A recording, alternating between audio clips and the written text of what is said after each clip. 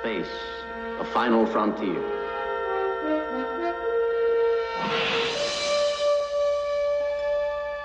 These are the voyages of the starship Enterprise.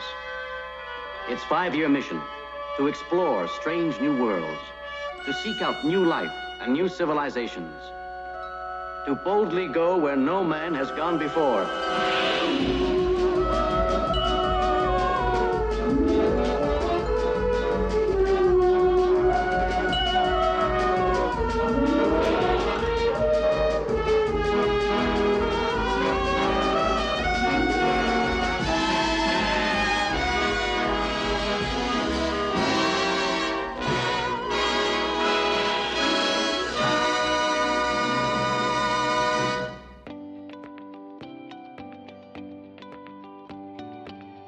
This podcast is sponsored in part by Benjamin Hart. That's me! And yours truly, Zach Arnold. And by participation from listeners like you. So let's tune in to another episode of IPC. IPC. IPC. IPC. IPC. IPC. IPC. IPC. The Intergalactic Peace Coalition podcast. All the galaxies. All for you.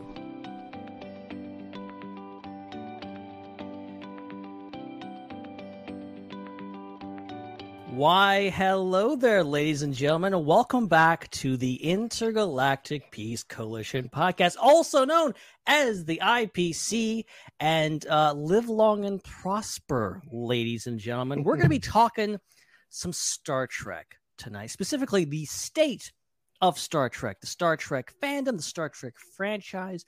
We've talked a lot about Star Trek over the years, 344 episodes to be exact, starting tonight. But I don't think we've talked about it enough, and not enough as a main topic. So I figured, why the heck not? There's a lot of stuff going on. Star Trek is having its own little renaissance over there with all kinds of series and stuff like that, and apparently a movie on the horizon too. So that's a lot to look forward to. And of course, we'll be getting into the most recent development, which is the season 4 finale and just the season overall of Star Trek Discovery, which I watched and I enjoyed, but I have some thoughts on it. We'll get into that very shortly. But if you are new to the show, I should direct you to introductions are in order. My name is Ben, and joining me tonight, if you're watching, you can definitely see that's not the case. But if you're listening, you may be confused. Mr. Zach Arnold, not with us tonight. Still on a little hiatus, unfortunately. He's got some stuff to do. And we're very proud of him over here. All right. You know, he's working the fingers to the bone. He's out there making his dreams come true. And we are very, very excited for what he's got going on. But in the meantime, he cannot be on the IPC podcast. We're really bummed about that. And especially on a night like this when I know how much he loves Star Trek and loves talking about Star Trek, we're definitely going to miss him tonight. But you might hear from him. Listen to the audio version. You might hear from him. But I want to bring a special shout out to a good friend of mine who pitched this show to me. He was like, hey, let's talk some Star Trek. I'm available. I'm like, let's do it. Come on, man. Let's do this. So without further ado, he is from the newly launched Eye on Canon podcast, which is a great podcast right here on YouTube. You should definitely check it out. And also in audio form is my good friend, Matthew. Thanks so much for coming on the show, Matt.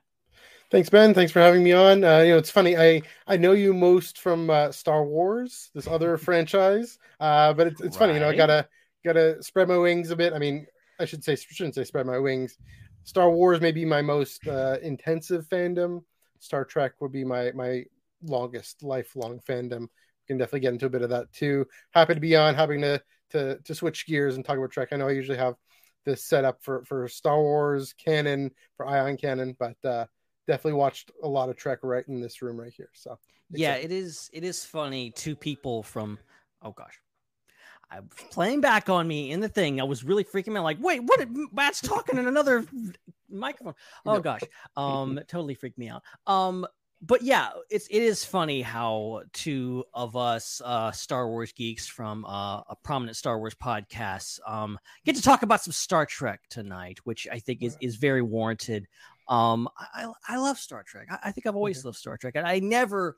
Part of the reason this show exists is an intergalactic peace coalition. We've always gone against the whole idea of this war between the fandoms. Back a few years ago when we started, it felt dumb, and now it really feels dumb. Like, it's kind of gone away, thankfully. Like, the whole Star Trek versus Star Wars debate really has died down, I think, and we're all better for it. And I'm glad everyone can just kind of embrace both franchises because they accent each other so much. Yes. And if it wasn't for Star Trek existing in the first place, Star Wars wouldn't exist, because George Lucas has been adamant about how much he was inspired by Star Trek. And then the fact that Star Trek went to the movies, started making movies, is directly credited to the success of Star Wars and bringing sci-fi to a whole nother level. So I think, it goes without saying that Star Trek, Star Wars, they are side by side, separate franchises. We love them both.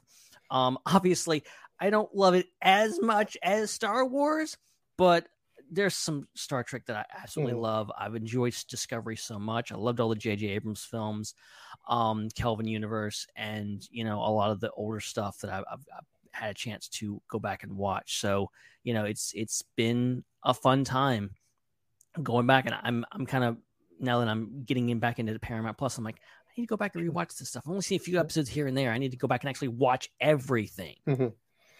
Especially if you're watching Picard, because Picard, and again, we can also get into this a little later, it's going heavy this season on the references, on the callbacks.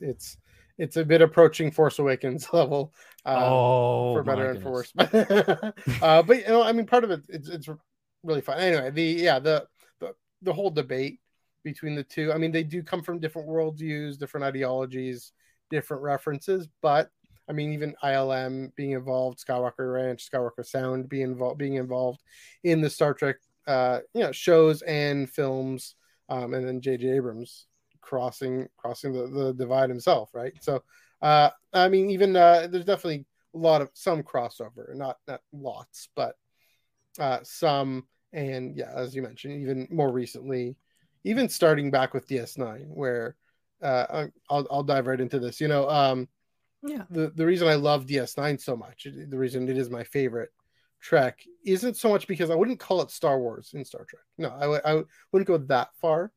What it is there are some fundamental tensions with Roddenberry's vision, Roddenberry's worldview as it evolved into the 90s. And DS9 was the first to really probe those tensions. Here's the thing, George Lucas was tapping into more of a, the zeitgeist of, I don't want to say cynical, but wanting to say, okay, this Roddenberry vision, Camelot, Kennedy vision of a scientific, rational, purely, modern, rational, coming together of great minds, that was going to be our salvation. And that DS9 really probed that. Of course, A New Hope really probed that too. So there is a lot of coming together, and DS9 really kicked that off. Yeah, and I think you mentioning DS9 just reminds me that you and Zach Arnold would get along so well, because we've been doing this podcast for so long, and Zach has never ever stopped talking about DS9. Okay, he will never shut up about it. And like, it's the one show that I'm like, okay, I clearly have to go back and watch the show because so many people love it. I've heard Zach talk about it, so much. And it was a big time. We're kind of coming back around to that, whereas there were so many Star Trek shows back in the 80s and 90s, and now it's coming back around that we're having multiple shows at the same time.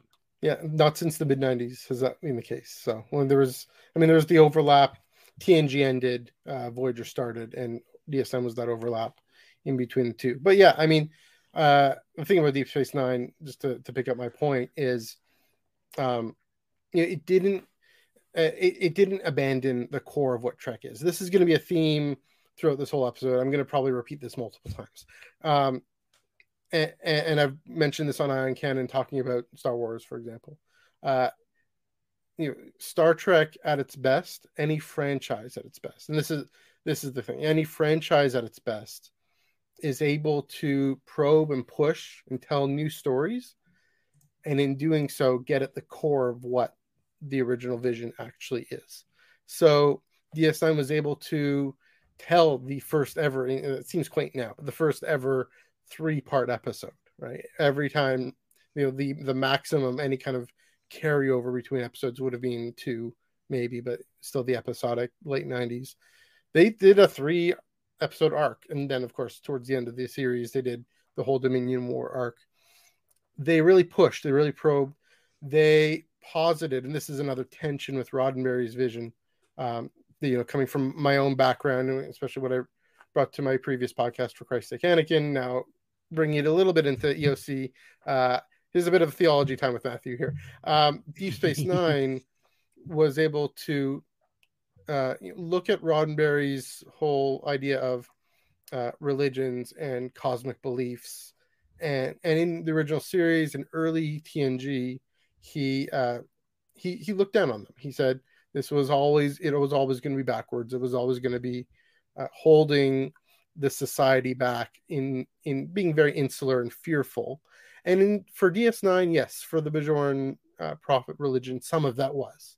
For, I think, especially with Kai Wynn, and I'm sure there's some other examples I could think of, but and different Klingon factions and different, even I'm trying to think of other examples here, but Deep Space Nine also then posited, what if, yes, we have these dimensional beings in the wormhole. Yes, we can understand them rationally, scientifically, somewhat. And yet, it's also okay that a whole planetary society develops this religion around them. And as I said, for Kai Wynn and some others, yes, in some examples is very fearful, very insular, very self-defensive. But for Kira, for example, for some of the Vedics that we encounter, for Sisko himself, that it actually becomes a source of both the religion and, well, especially the actual reality of the prophets, becomes Sisko's whole encounter with them, relationship with them, as it evolves, becomes this major arc throughout. So we have these themes of destiny and hope and the miraculous that you can't understand, while also, and here's my basic point, is while also still maintaining the core of Star Trek, which is people coming together to contribute their skills and talents for the greater good, for the common good. Those are universal themes too, but ones that I think connect with more secular, rational audiences. I'm using these dichotomies too easily, I think, but DS9 was the first to really bring those up in a way that I think tapped into our growing dissatisfaction with Kennedy's Camelot. With this idea, okay, is there something more? But also, here's the thing going forward. This is kind of, maybe getting into this whole thing of what I think about that era, especially between, TNG, DS9, Voyager, Enterprise. Then we do get to Enterprise, where it is more gritty than DS9, is more conflictual. I think it even went further, maybe went too far, some might think, in deconstructing narratives of common political authority, common life. And so we needed to tell aspirational stories again. And that's where we get with, especially season 3 of Discovery and now Picard. And so, going back to this point with Enterprise, I hope I'm not rambling too much, but kind of no. My large scale perspective here. Enterprise did kind of, people love Enterprise. There's lots of people. There's some great moments and episodes and arcs in Enterprise too, but sorry, I got background noise here.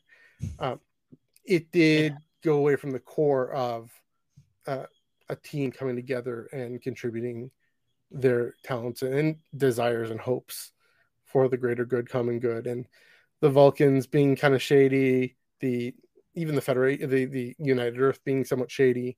Interestingly enough, then the best Enterprise episodes are the Mirror Universe episodes, which get at what the Mirror Universe is all about. So who knows?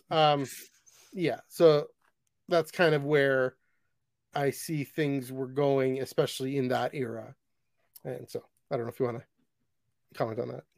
No, that's really fascinating. I think Star Trek, or we were comparing it to Star Wars earlier. Star Wars is this sci-fi fantasy epic. This must be this fairy tale.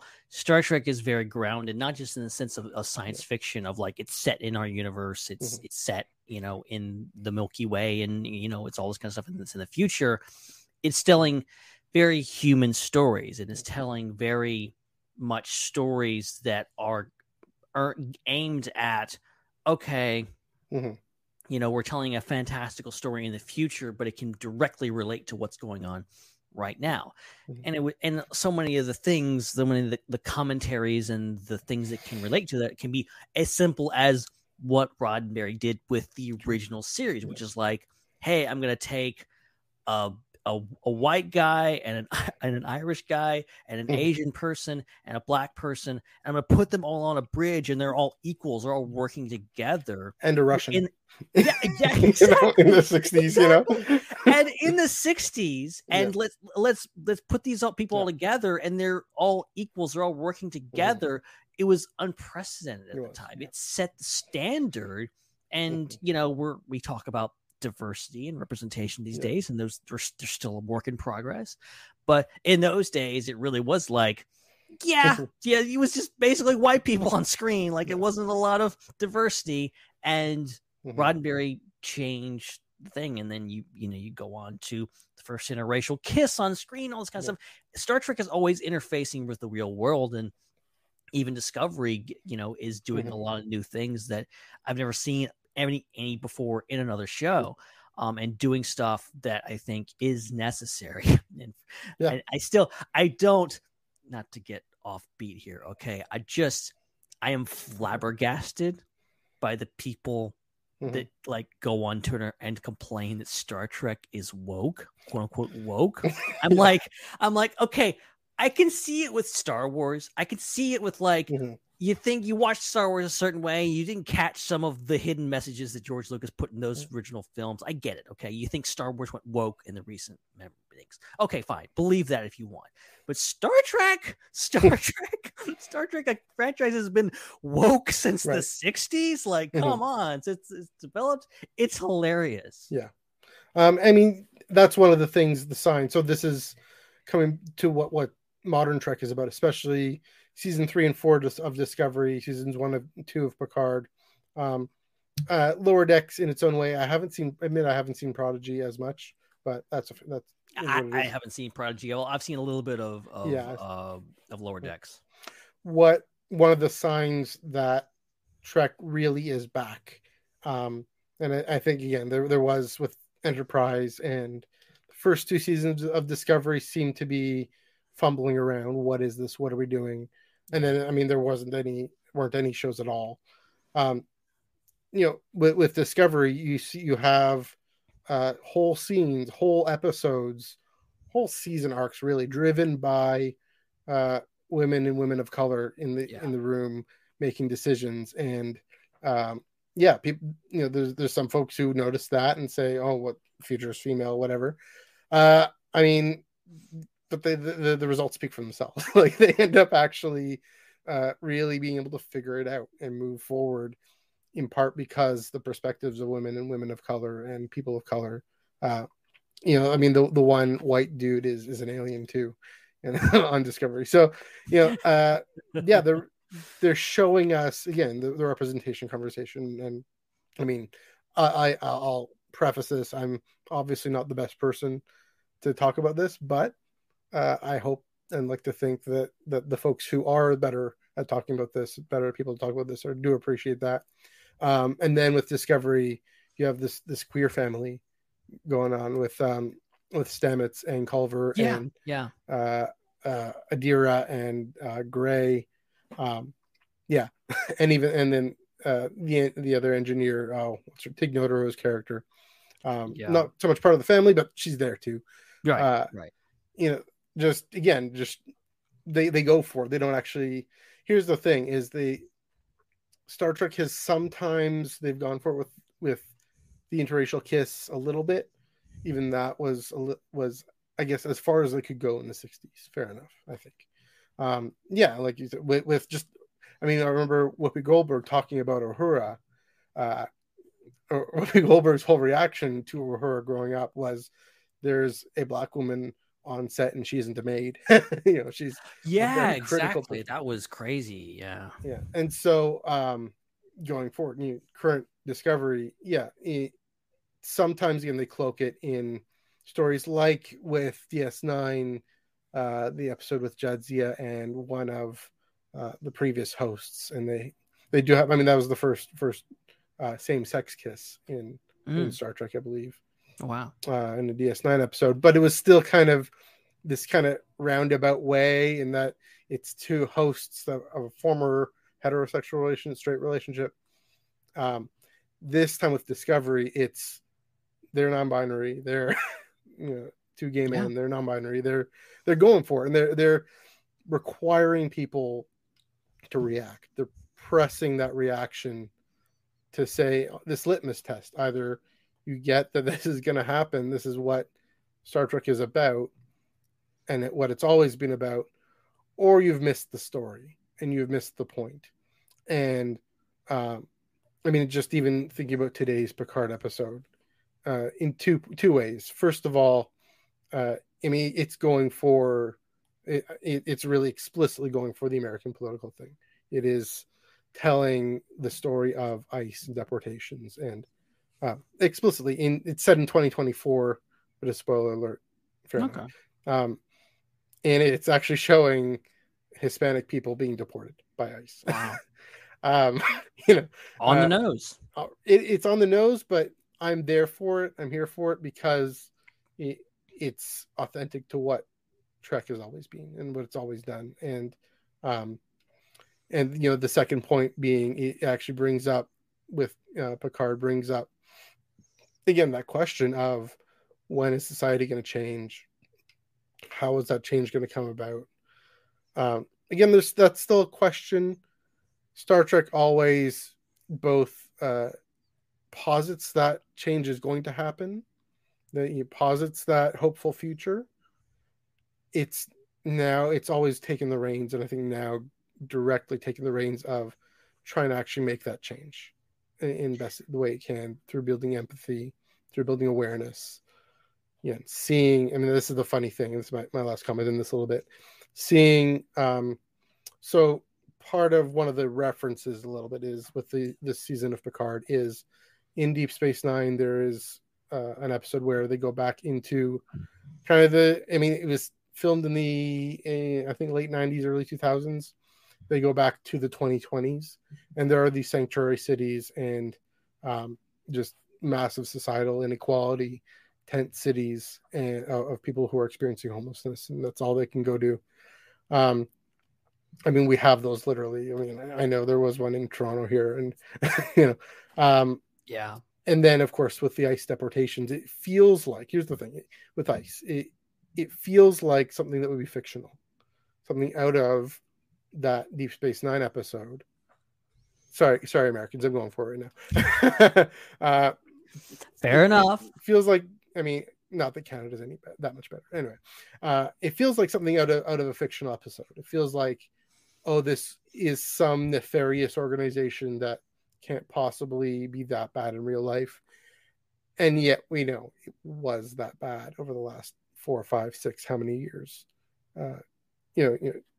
Especially in Southern California and Southern Texas, along the U.S.-Mexico border. So, yeah, I think it is interesting how they interface these things, and I think there's so much social commentary that is kind of like, subtle and, not as much on the nose. I think sometimes you really need to go, think. And I think also Star Trek offers offers hope.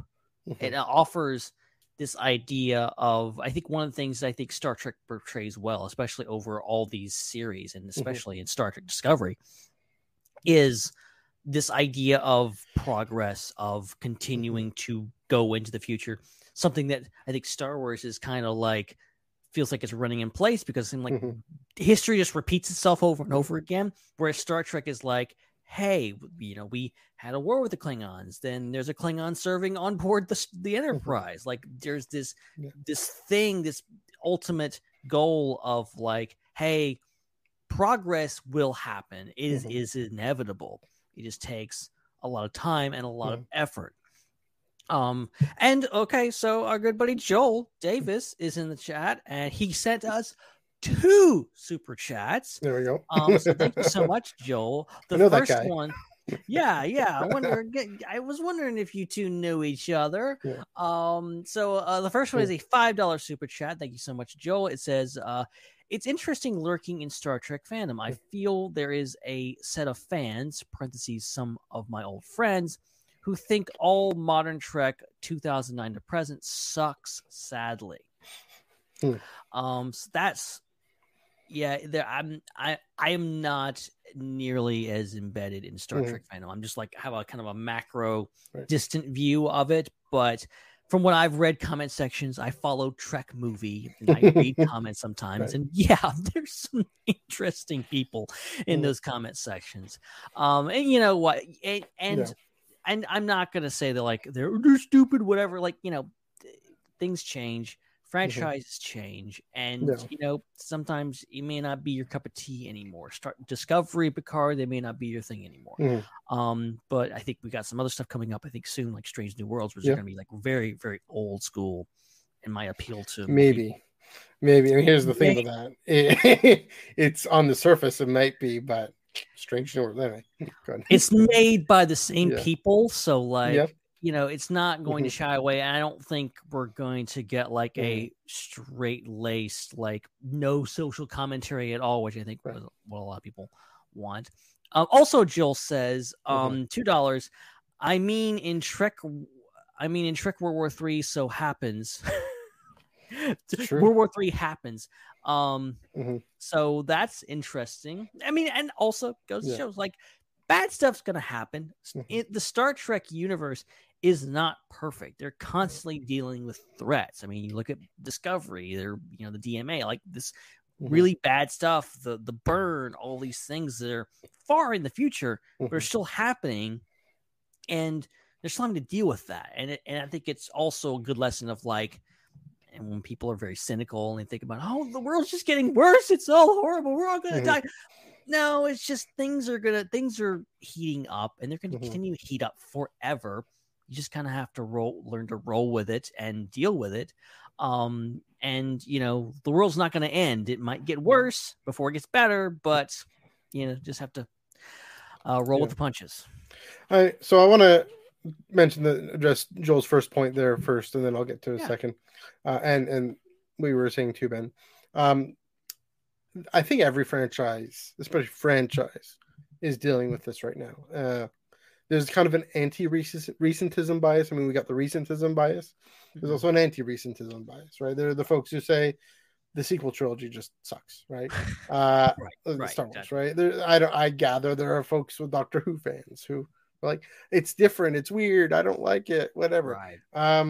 Again, and part of that is neutral, fair enough. You don't like, I mean, it's a different style of filmmaking. Television itself has changed, and I think we're in a third phase of television, and I can get to that in a little bit, what I mean by there. But it's well, I'll actually mention what I mean by that now. We're in a third phase of Star Trek, I would say. In the Enterprise was its own phase a little bit. TNG, original series TNG, DS9 ish, Voyager, the episodic TV. And that's the thing with Star Trek, is it's been on television for so long that it spans all these eras, right? Episodic standalone. Every episode has a beginning, middle, and end that wraps up fairly nicely and doesn't really have much implications for the next episode, by definition, right? Q Enterprise tried to do interesting what Battlestar Galactica was doing in a way, in that and Breaking Bad, and moving on to even House of Cards, and I guess what's the zombie one, Waking Dead. I think the not at all episode, just incredibly serialized. Enterprise did go there season 3 and 4.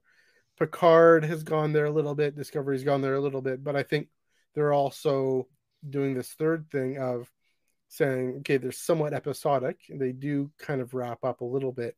Not so much Picard season 1. That was a very slow burn, but with also balancing the two. I mean, that's the Disney Plus Star Wars series and Marvel series, for example, I think are doing that as well. That structure, even Rebels and Clone Wars a little bit. So that's a change. The style is a change. The ship design is different. The Enterprise does not look the same as it did, Yeah, all these different things, even the cinematography, technically. I'm not an expert on that, but the eye test, I can tell that all these things are different. And so, yeah, I can see people being like, oh, I don't like this. This isn't for me, maybe that's just an aesthetic thing. Again, it could also be a political thing. Maybe, we have people who think Star Wars doesn't have these commentaries either. And so, it's Star Wars. It's a fun kids adventure. Let's just give me more fun kids adventures, right? Right. Clearly it's more than that. I don't want to be told it's more than that. So not me. I do want to be told it's more than that. I want to be preached at. Right. So I think that, there's something in that too. Right? It's tackling, 21st century feminism and queer issues and racial, gender issues. So I think again that's there's the both sides to that. So that was the first thing. The second thing, all this being said, not all this being said, but it raises the question in terms of inevitability and progress and change, between, say, Star Wars cyclical view and Star Trek's optimistic view. Here's the thing. I'm not sure Star Trek was actually more realistic, to be blunt. I know that's harsh. That's sad maybe, but I actually do think Star Wars is more realistic in terms of the way you get Maz Kanata. Maybe this is the topic of this episode. I don't know, as being Star Wars or in Star Trek. I don't know. It's how it happens. May have to change the name of the show, Sorry, but that's fine. Ben. That's Sorry. fine. I love it. Always theology time again. So on Ion Canon this past Monday, I went into pre-modern, beginning of modern ideas about human nature and how we are always fighting between always this conflict between my need to serve me and then the awareness that my well-being depends on your well-being. You know what I mean? So the technical term for that, theological term for that, is sin. In the sense of, I'm always going to turn in on myself. We're always going to turn in on ourselves. Institutions are always going to turn in on themselves. I do think George Lucas was tapping into a more ancient wisdom about that than Gene Roddenberry was. Even this morning, watching Picard this morning, I thought, okay, well, I hope change happens. I hope we do get better eventually over time. But, you just showed me, ICE officers detaining a Hispanic person because he's Hispanic, and so the question becomes, what do we do? And that's another thing that Picard, how do we move forward? And that's another thing that Picard, I think, speaks to specifically is, well, we find the people we know and we do the best we can in the moment with what we're given. And, that's definitely last season what he was able to do in spite of the Federation not having their act together. the Federation being very inward focused because of a disaster. I mean, here's the thing. There's another theme. These, we have the burn in Discovery. We have the android uprising in Picard. Here's my other favorite hobby horse. We have the great disasters in High Republic, for example. Right. Yeah, exactly. All that. I mean, here's what I'm wondering is that just a common way of framing stories, or was there something specific about 9/11 that really got people to ask, how do institutions behave in times of crisis? How do people behave in times of crisis? How do institutions and people, how are they affected decades after crisis? So, I mean, having gone through a crisis for the last 2 years, it's kind of interesting that we're getting these stories, firsthand experience there. To see. Here's the thing. We hope, and I think Star Trek, and I wonder if Discovery was doing this in mind. We hope that we can actually, encountering COVID and letting it, for better or for worse, help, or taking the opportunity amidst tragedy to learn more about ourselves, about our interdependency, about, again, my well-being depends on your well-being because we're connected. As our friend in F105 Music is fond of saying, we're all one. We're all, our well-being depends on each other. Star Trek at its best continues to tell that story, even if it posits this funny thing of, it's going to change, in part because that's just the way it tells the story. Yeah, and I can't help but jumping off of what you're saying here, I can't help but draw comparisons to what we just saw in Star Trek Discovery, in regards to you have this DMA thing that it seems to be a naturally occurring thing that's destroying civilizations and killing billions of people, and then when they find out that it is actually not naturally controlling, it's being controlled by something or someone outside the galaxy, that those two viewpoints of, do we try to go and talk to these people and try to understand them and be patient and be reserved and not act out in anger or fear or whatever else, or the opposite thing, which is, let's go blow up that thing and destroy it. And who gives a crap if it makes them mad, or, they whatever. It's this rash thing. And I think for me, and just my thoughts on Discovery as a whole, I think that it was a bit of a slow, and I heard people say it was boring, whatever. I get it. This wasn't the strongest season of Star Trek Discovery, but I liked it going forward because into the second half of the season, because it was that, that setting of stone of between Burnham and everyone else versus Tarka and Book and their whole thing, and this ultimate coming down to the thing of Book doing it out of vengeance basically, and Tarka doing it basically out of selfishness, pretty much. He just he obviously, I think he had a good heart to want to stop this thing, but also he's doing it way more for he wants to get to his partner. So that whole thing, and coming down to the fact that yes, the patient route, the more understanding route, the more we just need to sit down and talk about it and not fire each other and stuff like that, and we can actually make progress. That's a really important message right now. I think in this world we are in a place where it's us versus them, those guys versus me, and I'm on this side and you're on that side, and we don't talk about each other. We don't talk to each other. We just talk about each other, about what you're saying about me or whatever else. And people, I think most of the problems would be just figured out pretty quickly if people on one side of the aisle would just sit down for 5 minutes and talk to the other people on the other side of the aisle. And I think they know that. I think that's why they don't talk, is because they know their problems will be solved pretty quickly. And all they want to do is complain about it. Okay, this is as political as I'm going to get. But I love, you get it.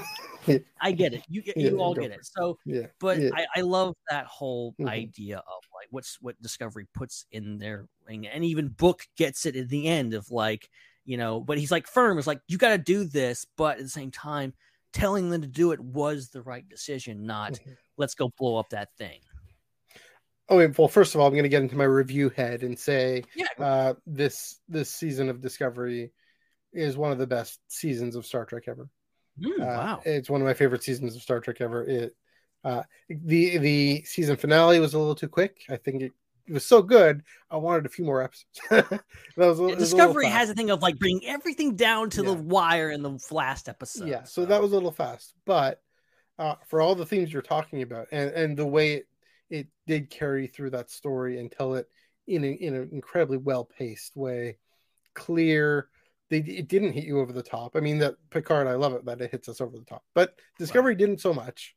Those themes of, taking the time to learn how to talk, even, right? Taking the time to actually learn the language that is so wild and different and creative, tapping into empathy. And this is really it. It isn't just this is where it's expanding on Roddenberry's vision. It isn't just here are your facts, here are my facts, this is why I need this is why you need this. It's this is what I experience, this is what you experience, this is how I feel about it.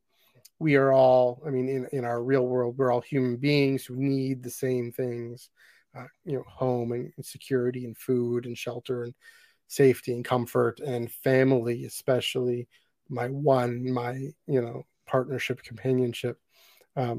Taking the time to learn how to communicate and hear those things.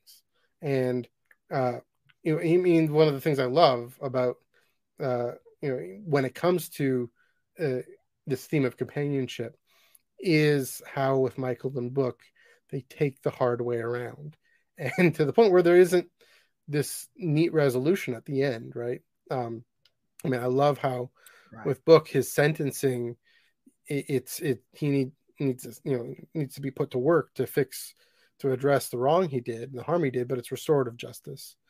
But it's one that takes him away from Michael, as opposed to, say, the Matrix Resurrections, where everything is about getting the two main characters together and they can suck face. And that's another whole hobby horse. But what I'm getting at there is the fact that they didn't take the adolescent, pure romantic desire route as the thing that wins all. But you talk about I'll get Fisher point. It's if it fits within Michael's duty to the common good. Book's desire for Michael is part of what changes him back to serving the common good. Then, of course, you have the Navarre president, forget her name, and oh my goodness, why am I blanking on the alien kid? Saru. Those two. Yeah. Here's the thing. They take the time to learn how to connect and communicate. It isn't just this fast thing. I like you, you like me. Let's suck face. I know I'd be pejorative there, but often, if that's the genre, then okay. Like New Girl, I'm watching New Girl. Well, even rom-com genres, right? They built on taking the time, but I deeply, truly, deeply love the season of Discovery. AOTC at 20. Truly, this season of Discovery. Speaking of stories where founded on character sucking face, but that's a whole other. Frankly, in terms of actual TV shows, this is my favorite of 2022 so far. I haven't seen Peacemaker. I could, go to Ion Cannon to hear my thoughts on Book of Boba Fett. I felt it was mixed, but Discovery season 4. Here's picking up on that last thought. Discovery season 1 came out the same time Rebels season 4 did. Rebels season 4, there are characters who suck face, but we took 4 years to get there. We know they have a backstory, Hera and Kanan. They found the time within their duty and responsibilities as adults to their family. Michael and her crew, really finding the time as a crew to explore, and I mean the presence and all that. But it really told this profound story. Yeah. You know what? I'm gonna actually, as much as I agree with you, I'm gonna disagree with you. All right. I think this was the weakest season of Discovery yet. All right. I'm out of here. No, I'm just kidding. And I don't really have any like super strong opinions to like back that up. It's just like based on like I didn't enjoy this as much as because I really like my journey with Discovery was like I watched the first 2 episodes and then I was like maybe I'll watch more of that, and then I waited 2 years, and then I was like, wait, they're going into the future, I have to watch this. And like I think Zach may have spoiled it for me, like either accidentally or permanently. And I was like, okay, I've got to watch this show. So I binged season 1 and 2 and just in time for season 3. And then I watched season 3 and I thought that was some of the best Trek I've ever seen, some of the best sci-fi I've ever seen. I loved going in the future. I love all that. This season, I think because it was less about Discovery per se of like this new world or whatever, it was more like, okay, we've kind of adapted and we're kind of here now, we're kind of doing our thing and kind of problem solving. It wasn't as interesting to me, but I think it started to get really interesting when we found out about the DMA, when Tarka came on the scene, when the battle lines were drawn, for lack of a better term, and we got into like what the main thrust of the story was going to be through the rest of the season. I really enjoyed that. So when I say like it's the weakest season, that's by no means like it's not a dig. Like I loved all these seasons. I think they're great. So it being the weakest is not really a huge dig. But I like all the messaging in here. I like all the themes. And jumping off of some of the stuff you said, I like the whole idea of like, we're just keep going into the Star Trek versus Star Wars things. So like Star Wars is all about literally rebelling against establishment. It comes from George Lucas's distrust in government and institutions, even in the Hollywood system. All that comes from this whole idea, and that is furthered on in future films he's not even involved with.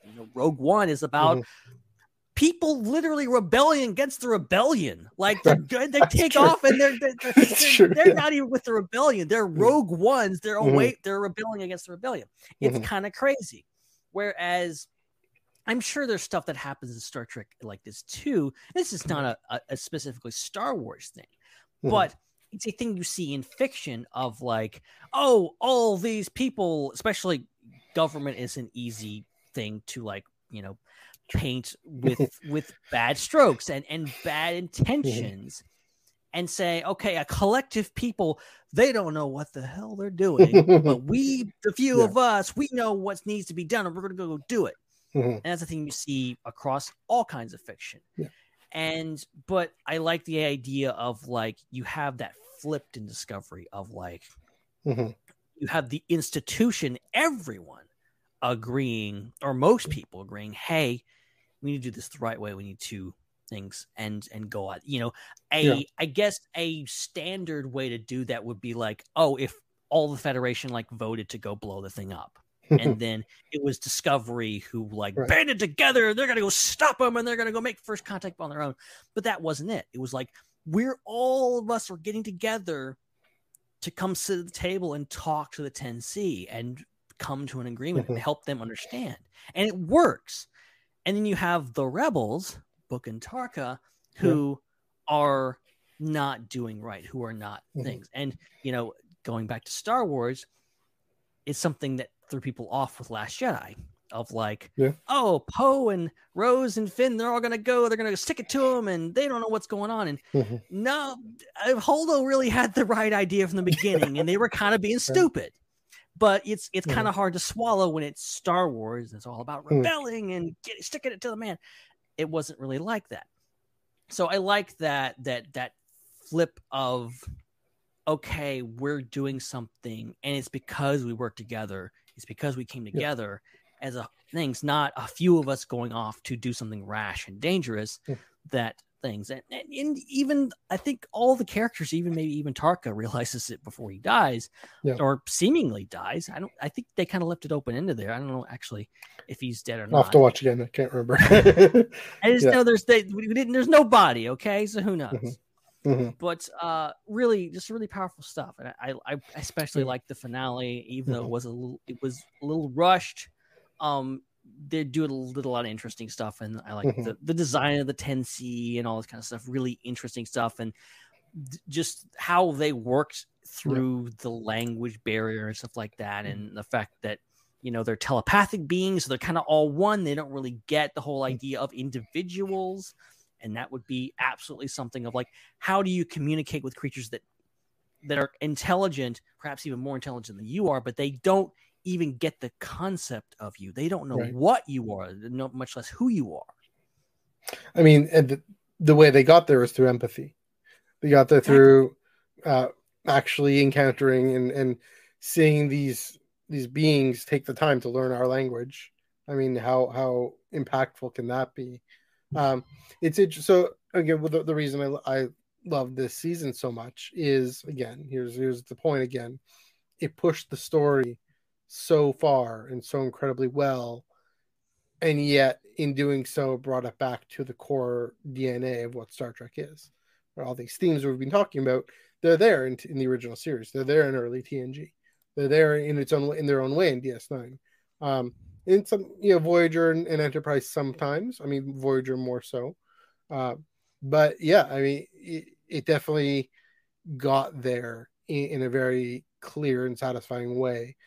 So here's my grand theory on that, and it does involve inhabitants of a house that is white down there in America. So, and well, I think it's a way of getting at what I think about Star Trek that again has spanned all these eras, all these generations, all these presidents, all these perspectives on the good or evil of government, and how whether or not we need to be realistic or aspirational, and that's the key question. Right. And I think, and so we know with the original series, that's Kennedy. That's we're going to the moon. We're gonna, science and reason and one notion of freedom, a good notion of freedom, but only one is the one that's going to save us and create this perfect future, and that it's inevitable.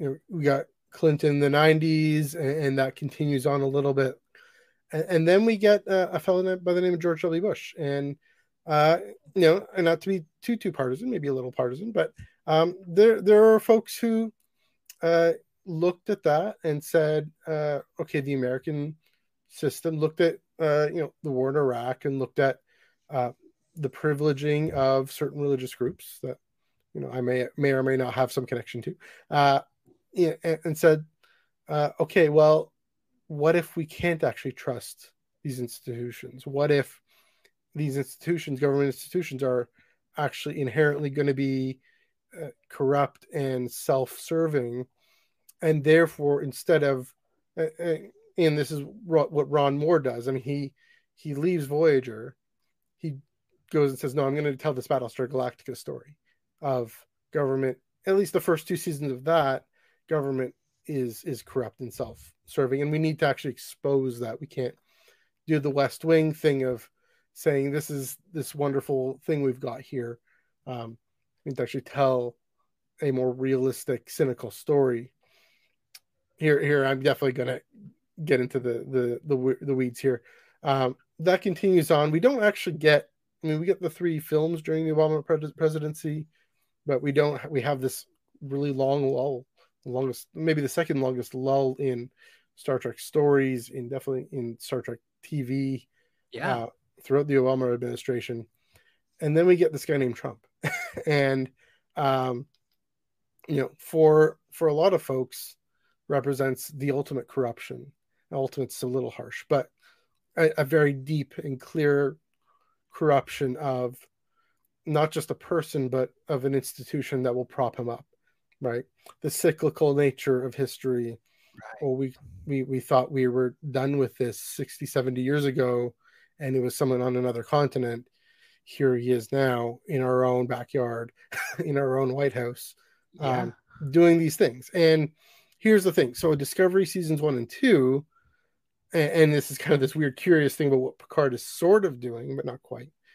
Discovery seasons 1 and 2, I think, needed to or wanted to and tried to tell this more cynical realist story that Enterprise had done a little bit, right? The United Earth isn't that they're okay, but they're not that great. And Vulcan, they're more these looking their nose down on Earth, and and the interpersonal connections between the two, the first time characters really have problems with each other.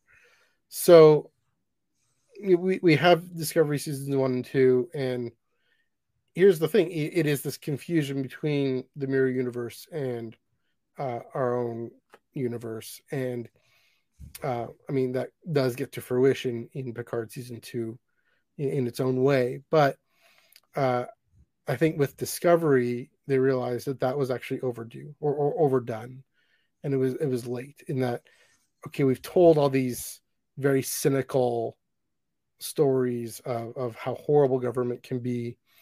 Again, something like House of Cards versus West Wing. That's the parallel that really comes to mind. I think we need to actually start being aspirational again. I think that's what they said with season 3, and so they go so far in the future. And I think Discovery season 3 to me was a bit of a fumbling sort of, not too fumbly, but how much does Michael's own personal story and struggles affect the plot line? I think there were a little too much that wasn't as realistic in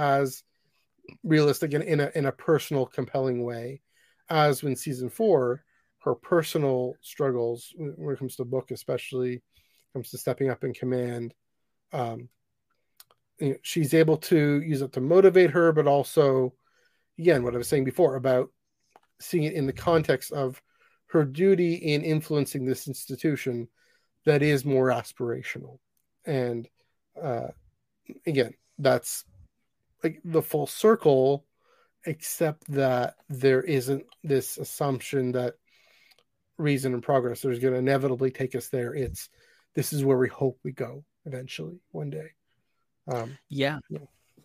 That's fascinating. It's really fascinating how all these things affect each other, and real world events, I think, are guiding people. We want to assume anyway that the people that these stories are taking us to another galaxy or into the future or whatever, taking us to a place where we've never been before and we don't really recognize. But every one of these stories is being written by people who are living through the same madness that we are right now. It's true. Yeah. And they are thinking about the same things that we are, and at the time, and there's definitely, and I think, through people, how people react to things has changed, and how I know for a fact that Star Wars fandom, and I'll just say this will be my hottest take of the night. There was a correlation, not just with the movie that came out, but the election that just happened when Star Wars fandom got really, really, really bad and really toxic. There's a correlation there. Like it's not. You mean 2020 or 2016? 2016. Yeah. Okay. Yeah. Sorry.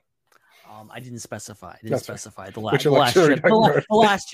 Jedi. I mean, it hasn't gotten much better, but there's definitely like, and I'm not someone that's like, oh yeah, fandoms were all fine before this, but like there was definitely like online fandom in general, not just Star Wars, but Star Trek, whatever. Like definitely there was things changed, and there was definitely a big shift there in those couple of years. And so, yeah, all that is to say that, there is social commentary. These stories do absolutely have something to say about what we are living in right now and in the future and in the past too. And there's nothing wrong with that. It's actually really good. Okay, really quick, we got another super chat from our good buddy Joel Davis. Thank you so much, Joel. He gives a $5 super chat, and he says, remember, Star Wars was inspired by the Nixon administration, and Into Darkness was Bush inspired, from what I heard. I have not heard about Into Darkness, but that makes sense, I suppose. Trying to remember. Trying to. I know.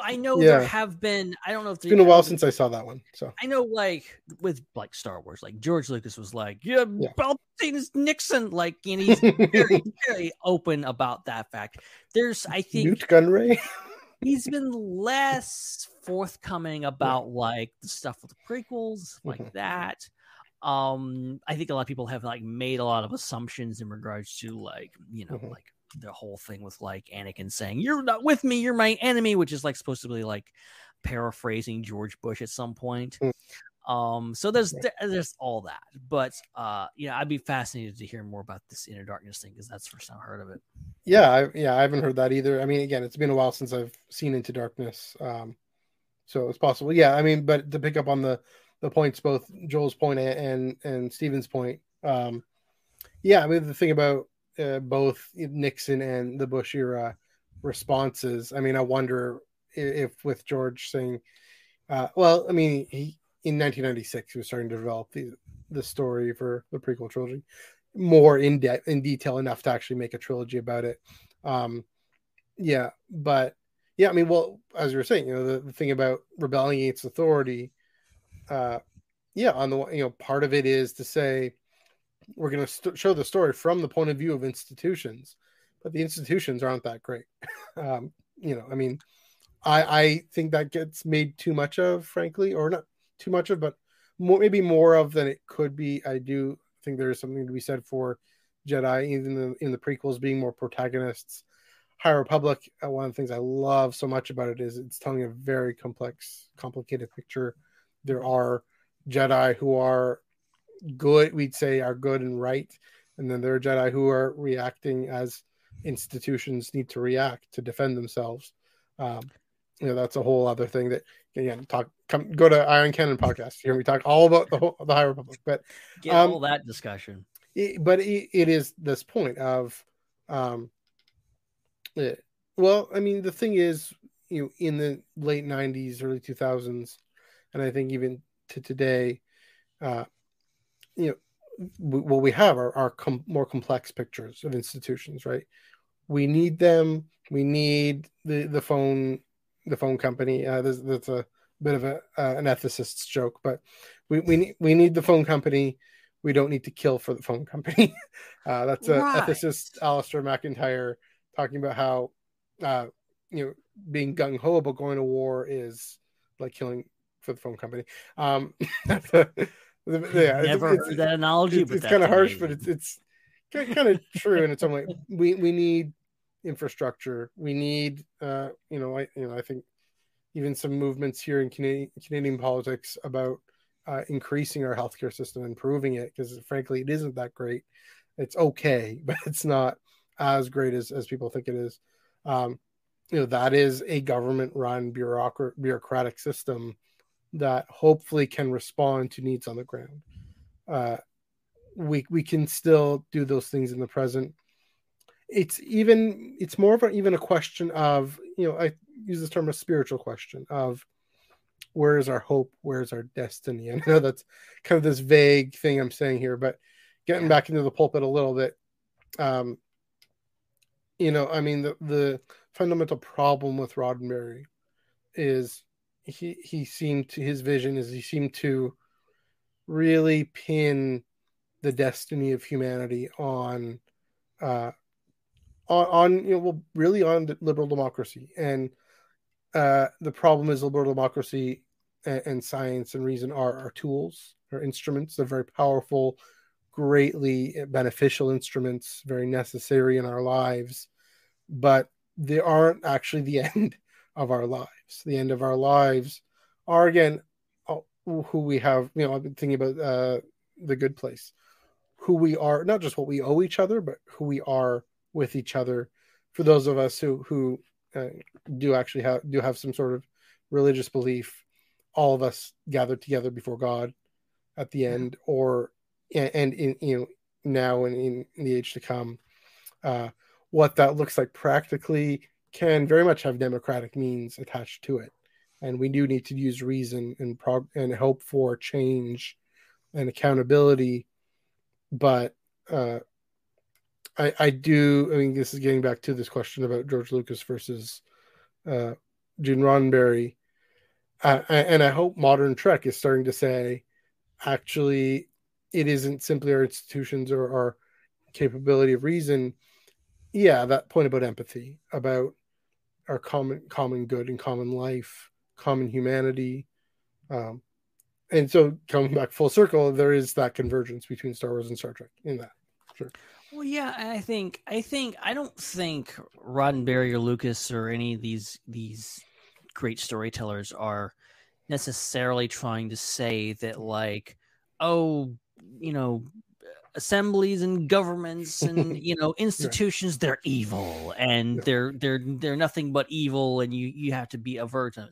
I think the whole point, that we at least should take from this is just like, yes, there will be corruption. Yes, there will be that. They aren't absolutely corrupt. They are just prone to corruption, and we have to, as Ahsoka says in the Clone Wars, we have to, constantly keep, hold our elected officials accountable and keep them honest. And that's the whole thing with that. And Joel brings up another $2 super chat from Joel. Thank you so much, Joel. He says, don't forget to bring up Section 31 of DS9. Section 31 is a big thing that runs through a lot of the series, including Discovery. Very shady. I guess you could draw comparisons to like the CIA or something like that, but like, it's very dark and disturbing stuff.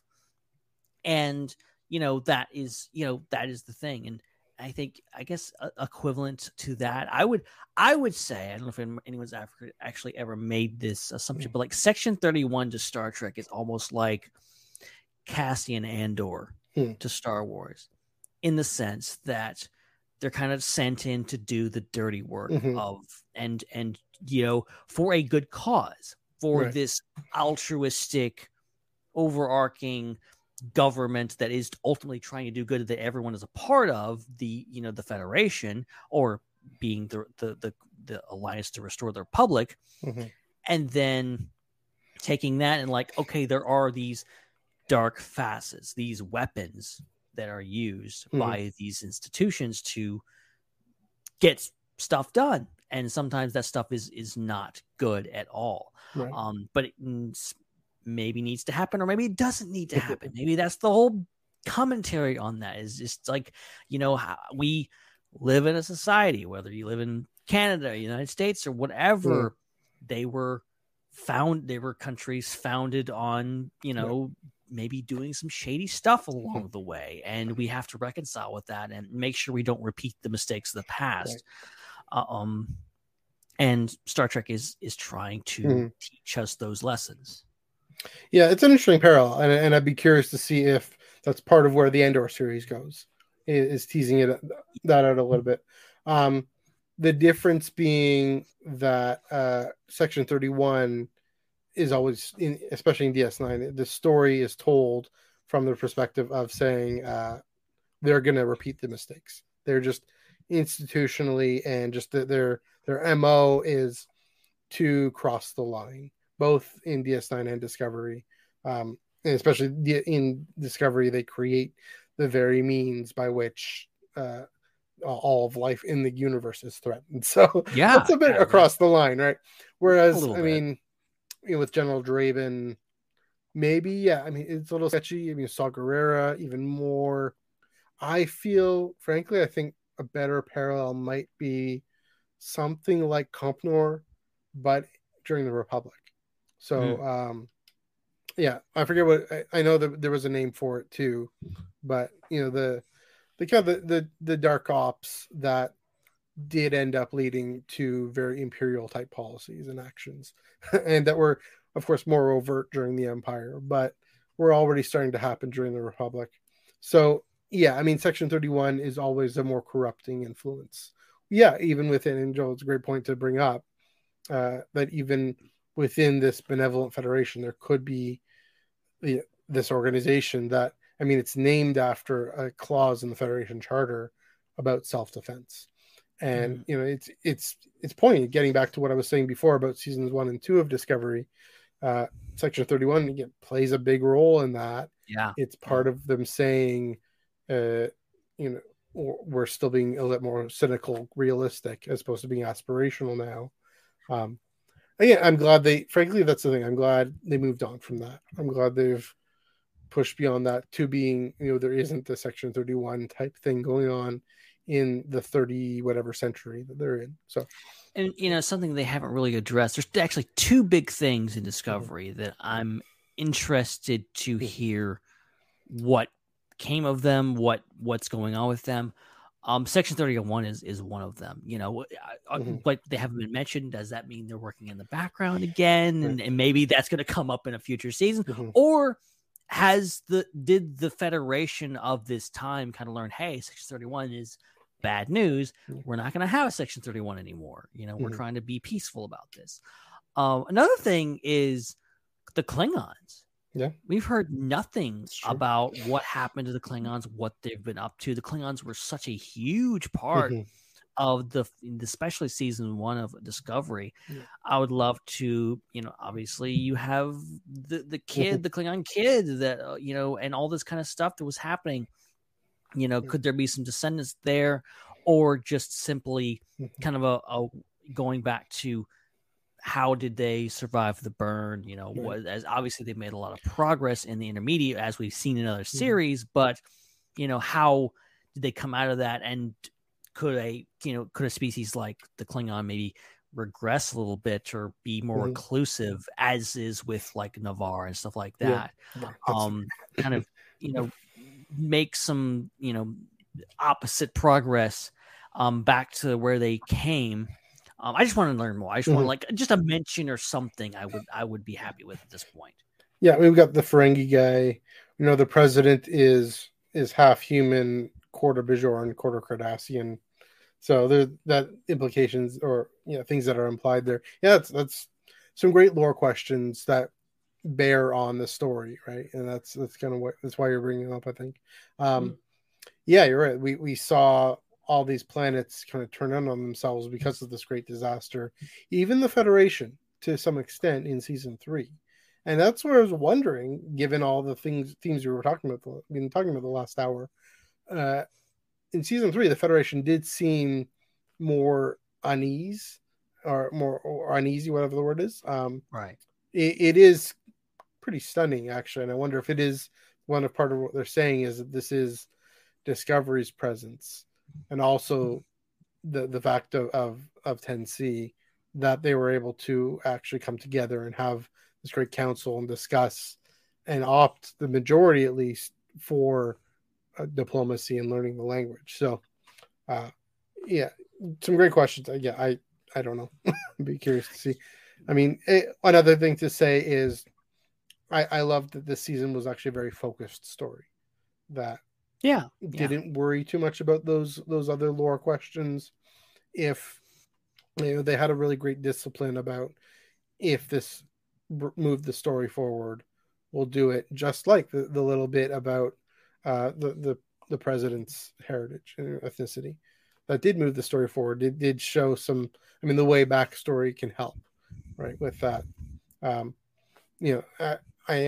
whole thing with Navarre, with Vulcan and Romulus, I think that did end up influencing the way Tarina, that's her name, is Vulcan, but a bit more regulated emotions.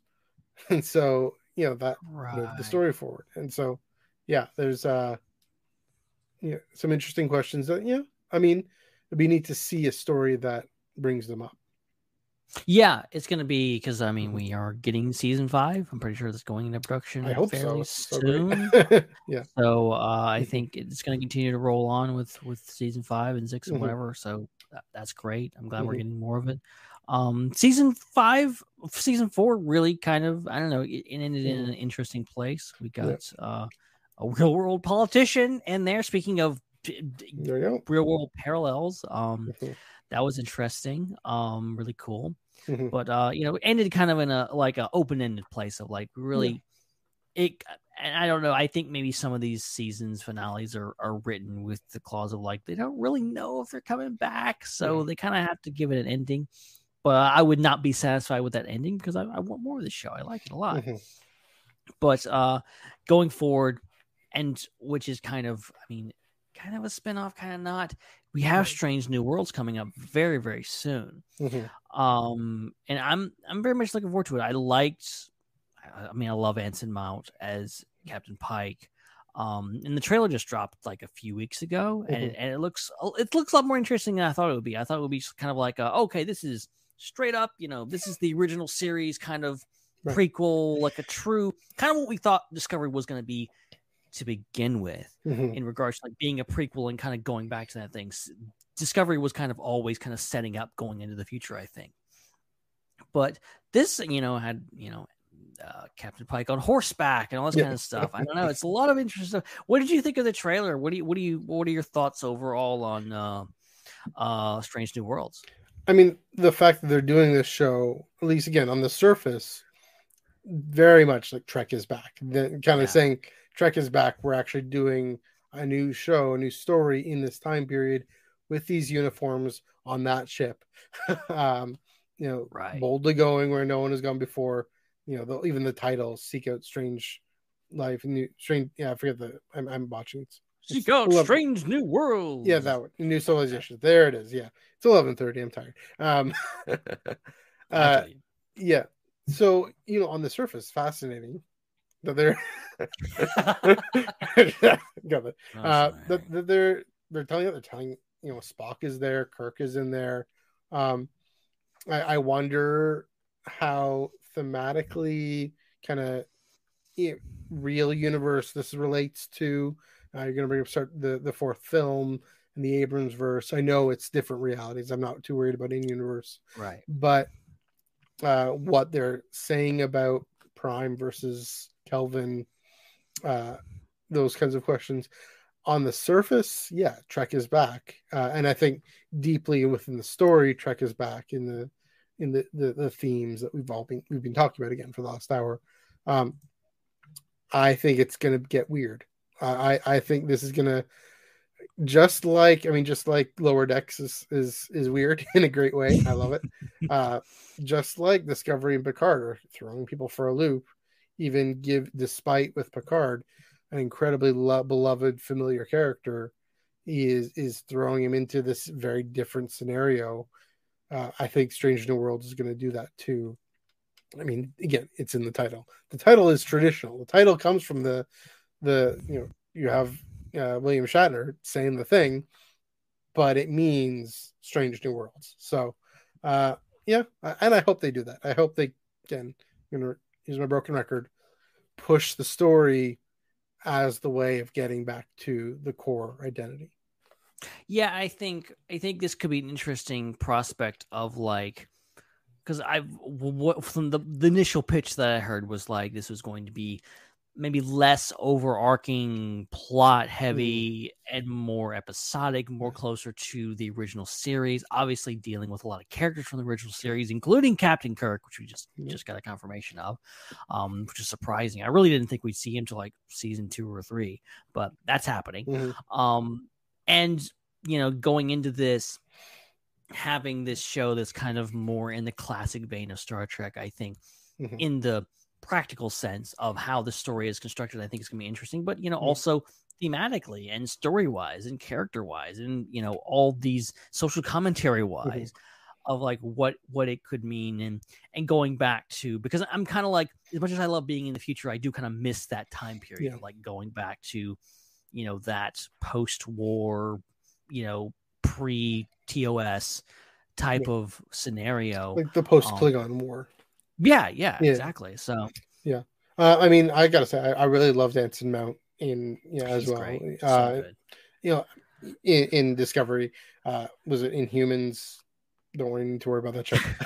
Wait, Inhumans. That's the only other thing I I've don't seen know anything about that. Honestly, that's the only other thing I've seen him in. So I didn't hear him in it, but I only saw him in it. There again, I'm here all night. Yeah, I really loved that he needed to start off as this really great, again, the palate cleanser, that's the word, from this mirror universe captain who was clearly off his rocker. Here's an actual legit leader and an aspirational leader who at first wasn't necessarily as realistic or compelling because he doesn't have the struggles that we then see him go through with his future in season 2, I believe, of Discovery. So I mean that's another interesting thing, I should say. This whole series is going to have that ending in view. I guess it's called Who Watches the Watchers. I forget what the original series episode. We know how Pike ends up, and so I mean, I wonder if it's going to explore that a little bit with his character. I do hope and I do trust that Anson Mount and the writers are going to give a compelling leader, a confident, someone you will run straight through a brick wall for, but also who's also a real character. Yeah, and it's going to be interesting, as you're saying, how they deal with his fate. Like, you got some hints at in Discovery, but like that's doesn't end well for Pike, and you know how they construct something that's hopefully hopeful and optimistic. Out of that is going to be very interesting, just how they deal with, you know, seemingly the main character having just an awful fate in the end is going to be quite interesting. It could be an opportunity for disability representation as well. I mean, that's just thinking that too, you know. That's true too. Things happen to people. I really liked, there was that one guy that showed up. He was with the it was in season 3. He was the guy that kind of was in that hover wheelchair thing. Yeah. And he was an actual, an actual person that had an actual disability, that couldn't walk, which was, and that was like, you know, he was a really interesting character. I like seeing him, and then like learning the real behind the scenes stuff behind him was really cool. Yeah. So I should complete my thought better. Things happen to people. They learn to function in society. They learn to have meaningful, dignified lives that can look like different things. Hopefully they explore that. Possibly. Maybe it's, you know, you can, looking at it from like the view of this is my future, could be really bad, but you know, maybe when you get there, it'd be like, well, it could have been worse. Could have been worse. You know, maybe it isn't as bad. And you know, learning to live with stuff is part of life. That's just it, unfortunately. But that should be really interesting. I'm looking forward to it. It's coming out in like a month, I think, or something like that. I think so. Or a couple months. I have too many facts going in my head. There's too much. So I can't keep up with everything. Like, I just know another show that's coming out in a few months. That's in the other universe. Like I literally, the only way I know for sure if like a movie or TV show is coming out is like people are talking about it more online. Yeah. Like, I'm pretty sure the Oscars are happening this weekend because people are talking about it. Otherwise, I don't know. I don't know these things. I just completely out of it. In the eye of the storm, if you will. There we go. Speaking of Marky and Rowe, anyway. right. Sorry, I had to get that in. no, and I mean, come on, from the host of Ion Cannon, come on, low hanging fruit. Yeah, there we go. But real quick, I wanted to address something else. We've got, you know, on the slate, we've got Star Trek 4, apparently. That was recently confirmed, seemingly. I think me and Zach actually talked about it a couple weeks ago. But the fact that the original cast seemingly is coming back, even though they waited to tell them, apparently. They didn't know right off the bat. And, you know, all that stuff. So I'm very much looking forward to, I mean, I love those Kelvin films. I know they have their detractors. I know they're not perfect, but I really enjoyed them. And I was really on board with like a Star Trek 4. I really love Beyond. So like anything to continue that on is going to be really interesting. Yeah, I mean, I like them. Again, kind of going back to what I meant to say at the very beginning, I actually think J.J. Abrams gets Star Trek better than he gets Star Wars, to be blunt. That's a hot take, but I'm not sure I disagree. Yeah. So, I like them. Good crew working together, very exciting action films. I wouldn't say I loved them the way I've loved much of other Star Trek. Right. I frankly, I do hope, I do hope they actually use this to wrap up the Kelvin timeline. I'm kind of on the fence of whether or not they even needed to do that. I loved everything with Leonard Nimoy and Zachary Quinto. That was, that I'm very glad we got. Really great stuff. But yeah, again, I admit I don't have that much of as strong of a feeling or thoughts on it. It's partly because it's been so long since they came out, and so I kind of you have to consider, talking about real world events versus what's happening in fiction. You were talking about that big long gap. That's when the first Star Trek film came out. It's when there was no TV series. Star Trek, there was nothing on the horizon. Right. And basically you had, hey, let's reboot it and let's start over. Let's bring it back to the theaters. It was a great idea and it was very successful. I think a lot of people enjoyed it, including myself. And so that was great for a while, but now Star Trek is back. Now it's back on the TV screen. There's a lot of Star Trek now. There's not as much of a need for it. I feel like I kind of grew up with those films in a weird way. So like I have an affinity for them and I have a personal connection to them. So like for me, it's like, oh yeah, you're bringing it back, but they're not going to go on forever. And I don't think there's really a need to go on. Beyond was actually a pretty good ending for the franchise. I think if they never came back to that, it would be fine. Right. But I'm glad that they are coming back from like, yeah, just do this. So, they're doing it for, I hope it doesn't turn into a big cliffhanger or something like that. Because I would not bet money on Star Trek 5 happening. Not in this universe. No, I would think that at this point they would be wanting to like expand it to include have stuff that's connected to the TV series and do more of what like Marvel and Star Wars are doing and have a bigger connected universe versus having the Kelvin. Maybe it will. Maybe they're going to open maybe there'll be some mirror dimension stuff and, you'll have Michael Burnham hanging out with Chris Pine, Captain Kirk. I don't know. I mean, here's how you can do it is, in the comics, which, I think with these comics, this was the backstory. It isn't like Star Wars where there is an idea of canon connections. I won't get onto that hobby horse either. With Star Trek, for the most part, paper canon there's no paper canon, but there are these countdown comics and this idea of this backstory with, in the first film, the 2009 film with Spock, Picard has a big role in that, in helping facilitate Spock trying to save Romulus and save and all the supernova chain reaction thing. So, I mean, there's room to bring us in, connect it somehow with the Picard series. What I really would like to see is Chris Hemsworth come back. And I don't know if he's involved or signed up officially, but for him to come back and for them to actually, again, close the loop and undo the time change and all that.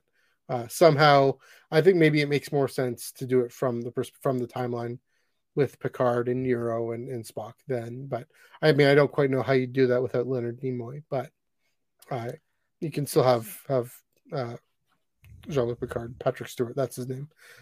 So possibly, that is an interesting thing I never really thought about is the fact that this is obviously it's an alternate timeline, but it's a timeline that things are intentionally kind of screwy. Like the plot of the 2008 movie is like, Kirk not being where he needs to be because his father died and all this kind of stuff, and he had a screwed up life, and him meeting Spock, Leonard Nimoy Spock, and going like, dude, you're not a captain of the ship. What are you doing? okay, go do this and do that and get back in your ship because that's where you're supposed to be. The time I screwed up the timeline.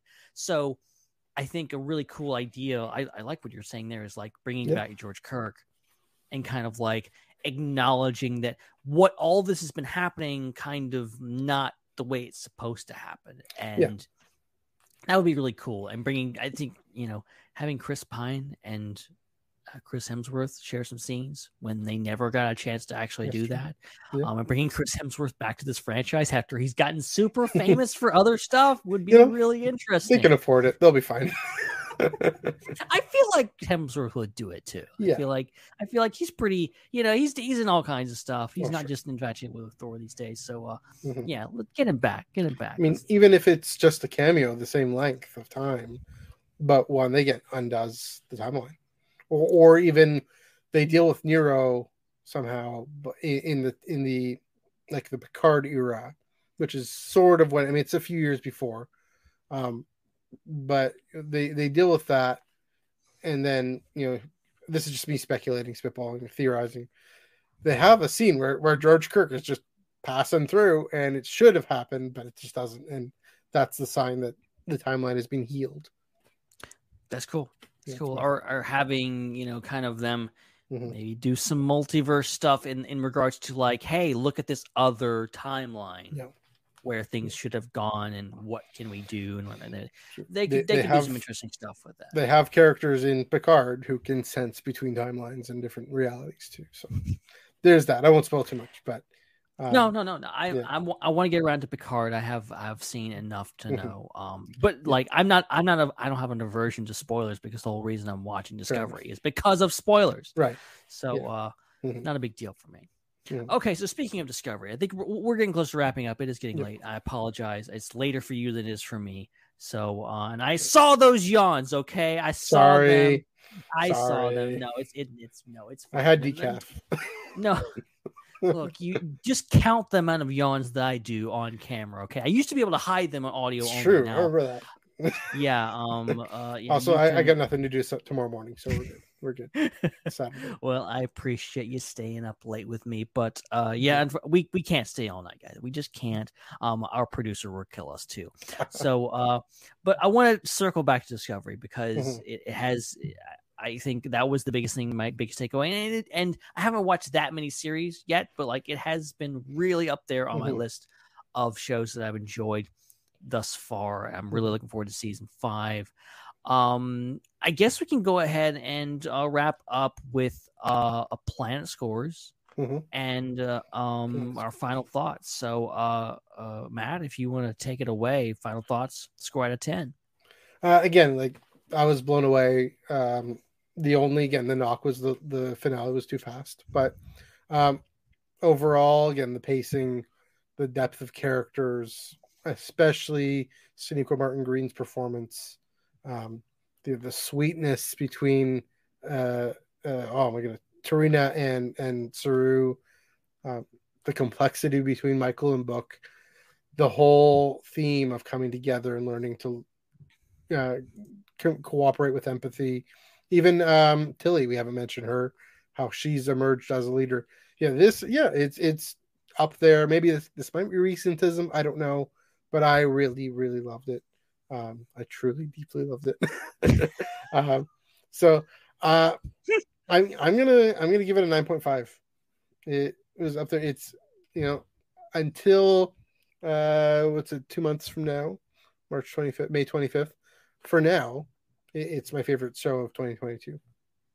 Oh, great, awesome. Oh, and I forgot, Joel Davis, our friend, gave us another super chat. He thank you so much, Joel, for your generosity tonight.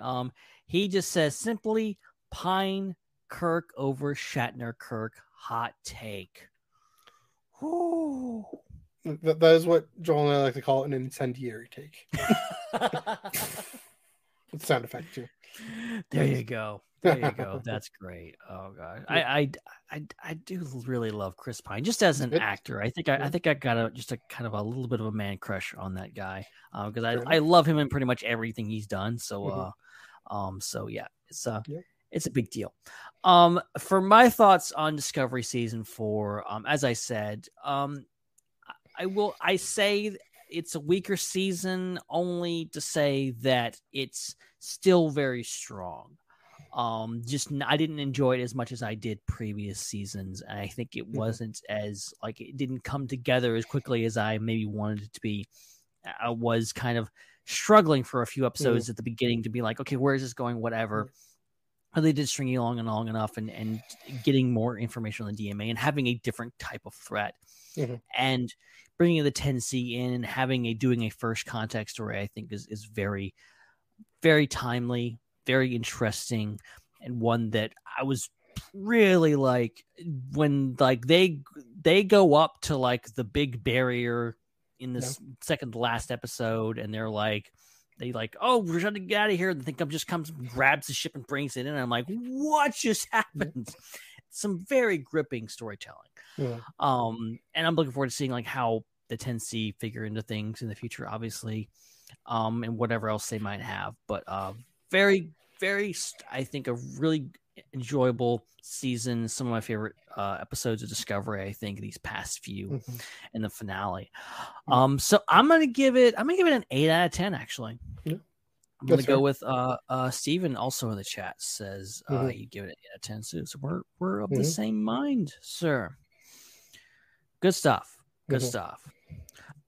Okay, so was there anything else Trek related, Matt, you wanted to bring up before we start shutting this down? How much time do we got? I mean, I've got more time. I'm trying to be respectful of your time and also our producer's time, and I also know that I will inevitably need to go pretty soon. Yeah, I'll put it this way: for when I come back for the Picard recap, I'll put it that way. To see, the references there. So, I'll ask this for you, for someone who maybe hasn't grown up with Star Trek the same way I have, like TNG, DS9, etc., and the films and all that. What that experience is like for you versus for my experience of saying, okay, well, that's reference to that's reference to that, in the way of, okay, it's good, but I hope they actually tell a new story as well. I mean, yesterday's episode had a hilarious moment with reference to Star Trek 4, the one with the whales. Oh my gosh! Wow. Yeah, that I think Steven Shinder mentioned the original Star Trek 4. So yeah, there's all these different things coming in. City on the Edge of Forever, and I'm trying to think. I mean, of course, the whole Q plot line.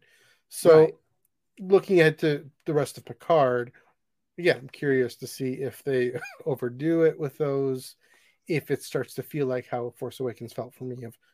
Like the Leo Point meme. Oh yeah, that's like that. That's like that. That's like that. Or if they actually, I mean, the actual premise of the season is incredibly compelling, as I've alluded to before. But and I can definitely see them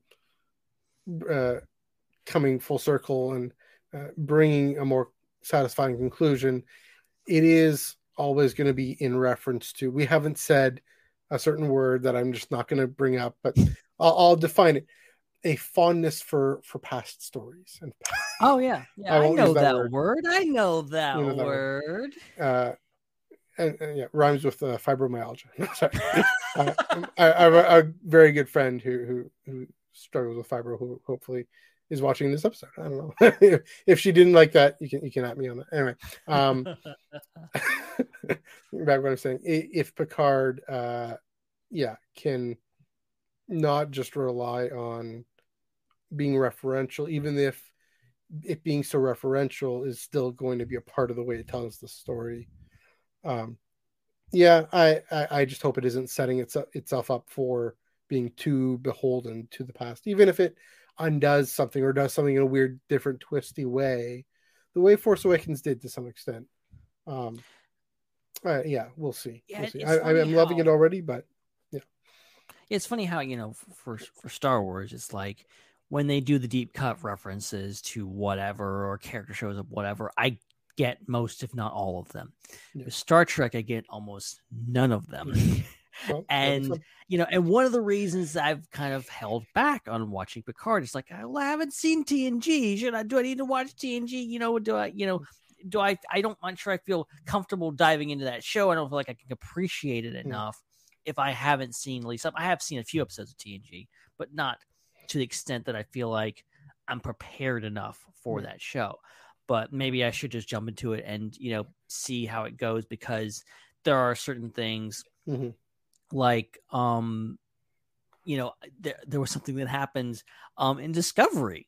It was the episode where the ship's about to get destroyed, and that Michael has to like take control of it, and they do the thing where they get into the transporters and they like hold them in stasis. I can't remember what it's called. Oh yeah. But they started talking about it, and I'm like, wait, what are they doing?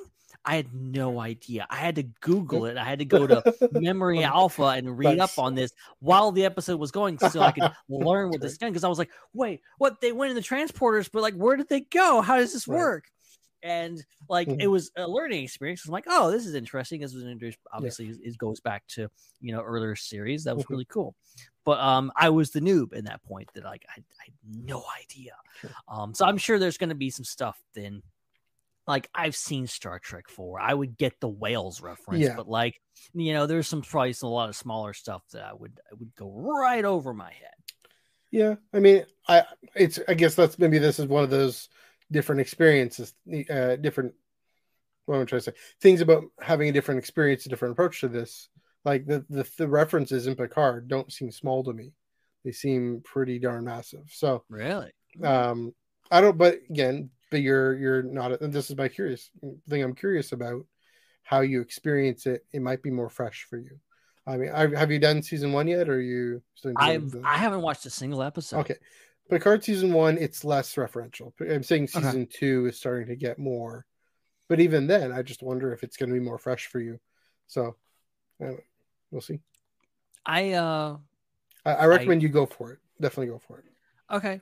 Yeah. Now that you said that, I will go for it. Okay, I'm gonna power through it. I canceled my Paramount Plus because I was done with Discovery, but I am planning to re-up in the when Strange New Worlds comes out. So I'm thinking maybe I can always like have a show and I always have empty time when there's no new episodes. So Picard might fill that in eventually. I mean, another thing there is I recommend you're able to binge it as opposed to, I mean, that's one of the shows that actually may have suffered a little bit from the week-to-week release because season 1 is a very slow release of what's actually happening. Season 2 was a lot faster, so that's good. But yeah, I mean, I recommend you watch them a bit more compressed, and maybe that's even more fresh and a different experience too. And I'll be very curious to hear what you think of that. Yeah, I would love to watch them all. I'd love to do a little recap. Hopefully we can get you, me, and Zach on a little episode to do a thing, because I don't even know if Zach is caught up on that yet. He said he wasn't quite caught up on Discovery last time I spoke to him. So, and I'm going to try to get him some, get his voice into this episode before the end, so that get his thoughts. But I think we can start to wrap things up. We have talked about a lot more than I even thought we would. But I am very much a Star Trek noob, but I love it very much, and I'm really passionate about my love for Discovery.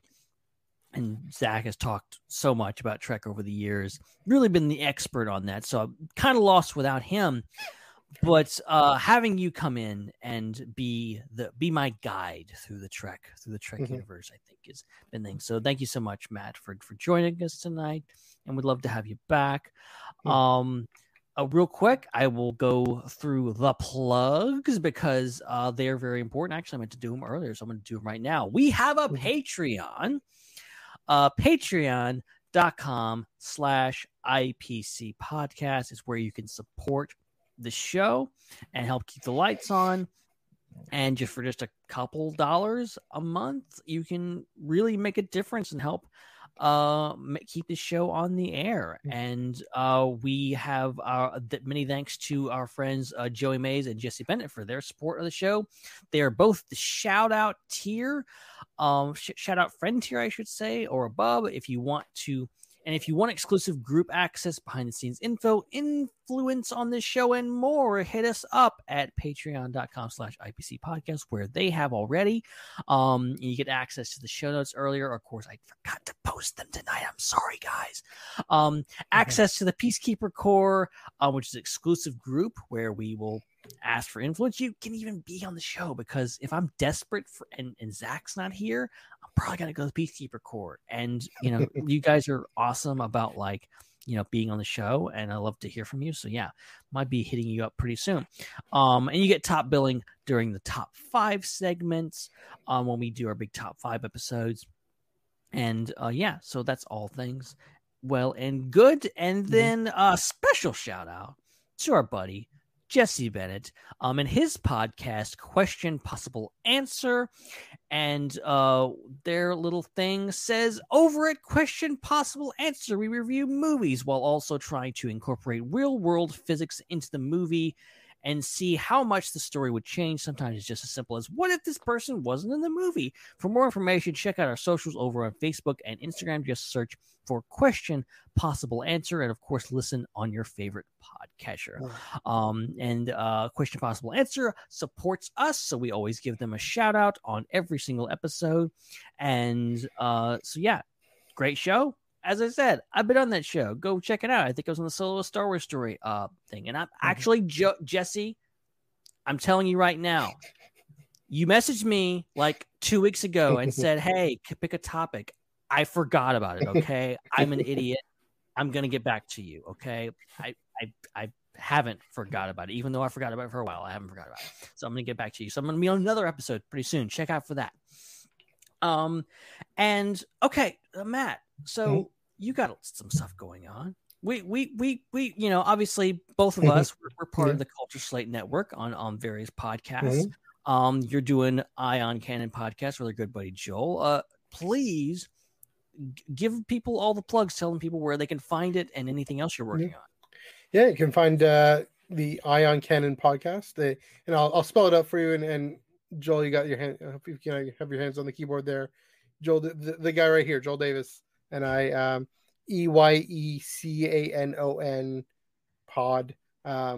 It's part of the Culture Slate Network. We're brand new, a few months in. I feel like we're really starting to cook. We're really starting to sizzle. Thanks, Joel. Give us a search, give us a look. We're on Twitter and Instagram at Ion Cannon Pod. It's a fun little pun on the Ion Cannon, the thing in Empire Strikes Back, which is canon, and the Eye of the Nihil, Mark and Row, and just having our eye on, it's Star Wars. It's specifically Star Wars. But we bring in, if it helps us understand Star Wars, we bring in Star Trek, we bring in other things. I bring in Marvel, just to help us understand what's going on in Star Trek. Having our eye on, I call it our home, the home for lore, High Republic and all the canon. So yes, the shows and films, as well as novels and comics and video games and everything going on. Bring it all together. I mentioned the paper canon, screen canon connection there. Just shout out coming up this Monday, we're likely going to be talking about the Shadow of the Sith excerpt that came out. The new novel comes out, I believe, in June. And we're going to get into some other things.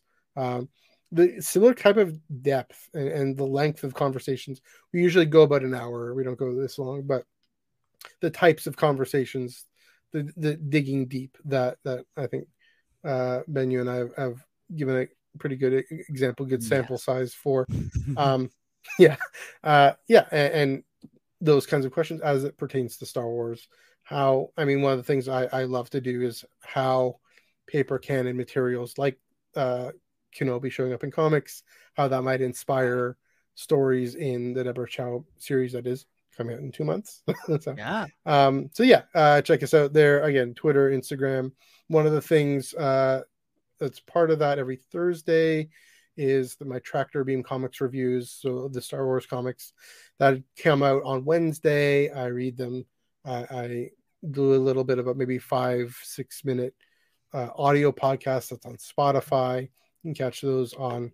You can find those again on our Spotify and on Twitter. And on that note, Ben, I do want to give you a shout out and thank you for all your help behind the scenes with the social media and whatnot over there at the Culture Slate Fandom Fam. Happy to do it. Happy to help any way I can. You guys do brilliant work over there. Love the show. Best of luck with all your future endeavors. And Ion Cannon is like the best podcast name ever. I swear to you, it is. It's very fitting for the show of your nature, because I love that you're doing a lot of stuff that I think a lot of podcasts aren't. I know for the Star Wars Underworld podcast, talking about books and comics has never been our strong suit. Okay, it just isn't. So I appreciate when shows go out there and do stuff like that, and also you're obviously talking about all of it and seeing how it all kind of connects. And even Legends, we're going into that too. It really all connects. Like Star Wars right now, there's so much stuff that connects, because you're like, well, Legends isn't canon. Well, they're still pulling from it. They're still getting stuff from Legends and putting it into the shows and the comics and the books. So like, you kind of have to keep your eye on it all, and see where it goes. So And then I just want to do the personal plugs here. You can see this is my Twitter at NEUG485. On Instagram, I'm MNEUG1138. Kind of old school names, fine, whatever. Full disclosure, half of that is Star Wars and other fandom. The other half is soccer. I can see the soccer stuff going on here. But yeah, I mean, just getting to know me and getting to interact. I definitely would appreciate at least say hi. Let me know what you thought of this episode. Let me know what you thought of Thing of Ion Cannon and Tractor Beam. That's where I'm at. Yeah, absolutely. Yeah, definitely go follow, like, subscribe, all those things, because you're doing a lot of great stuff over there. And very much excited about where it goes in the future. So let me see. I got plugs too. What do you know? You can follow us at IPC Podcast on social media, on Facebook, Twitter, and Instagram. You can follow Zach Arnold, who isn't here tonight. We should follow him anyway to see what he's up to, what he's actually up to tonight, at Zach the Voice. You can follow me personally at Ben Hart with no E on Facebook, and maybe I'll tweet again someday, and you follow me there, and you'll be the first one to know. I'll put my notifications on, tweet notice on, just for that one. Yeah, you never know what you might get. Celebration is coming up, and I'm like, it would be nice to tweet, but am I even gonna have time for it? I don't know. It's a whole thing. I'm just I'm gonna stop harping on it. So and as we pointed out, we're both myself and Matt are part of the Culture Slate Network. You can follow them at Culture Slate, and there's a lot of podcasts and videos and so much awesome content over there. Ion Cannon is just one piece of the puzzle. Star Wars Underworld is just one piece of the puzzle. And you can follow me over there at the SWU. Weekly podcast every Thursday night, 9:30 p.m. Eastern, talking about the latest Star Wars news and more. And it's going to be heating up a lot over the next few weeks with Obi-Wan Kenobi dropping very, very soon. And Celebration and all kinds of stuff. Just so much. As the aforementioned patreon.com/IPC podcast is where you can support the show. Podbean, IPCpodcast.podbean.com. Bean as in green bean, as Zach so eloquently puts it, because I thought it was Pod Beam forever, and it's actually Pod Bean with an N. And that's where our podcast episodes are hosted. You can find each and every one of them over there. You can find IPC swag at tpublic.com/user/IPC podcast.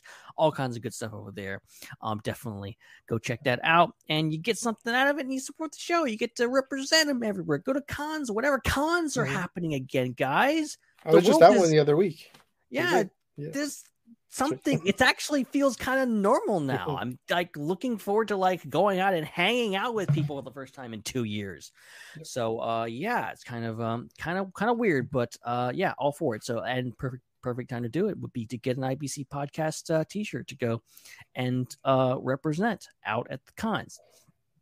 We are broadcasting live right here on Fandom Empire on YouTube. We do this bi-weekly, so just this week, but not next week, but the next week we'll be back on every Friday night around 10 p.m. Eastern. Definitely come back every single time, and just be sure to subscribe, because we're not the only one show on this network. There's a lot of stuff happening all the time, and you guys should definitely subscribe so it shows up in your feed, and you can also get notified of when IPC is going live every single week. Not every single week. I just got through saying it's bi-weekly. What am I saying? It's a bi-weekly show every other Friday, okay? It's getting late, guys. It's really getting late. I got it. iTunes, be sure to subscribe and leave a review on iTunes, do all that jazz. I think I'm just gonna go to bed because it's getting late. Yeah. It's really bad. Once again, Matthew, thank you so much, my friend, for coming on, for pitching this idea, for giving me excuse to talk more about Star Trek, to getting very philosophical about this fantastic franchise. And I would love to have you back at some point to talk more Trek or Marvel or Star Wars or whatever else we can think of. Absolutely. It's been a pleasure. It's been great to dive into this franchise. I haven't podcasted enough about Star Trek. And so thanks for receiving my pitch, taking it on, and yeah, glad to give my thoughts right here. All right. Well, thank you so much, and hope to talk to you soon. I know I will be talking to you soon, and I will be listening and watching Ion Cannon in the near to distant future. But I think that's going to about do it for us here at the IPC podcast. I think that wraps up episode number 344. Whoo! Time flies when you're having fun, and I can't believe I've done 344 of these dang here podcasts. But that is how it is. We hope you join us for number 345 in 2 weeks' time. But that's going to do it for this episode. Thanks, everyone, for joining us, for watching, for listening. We love you. Hope to see you again sometime. Before we leave you, we'll just leave you with this closing thought. Live long and prosper. Good night, everyone.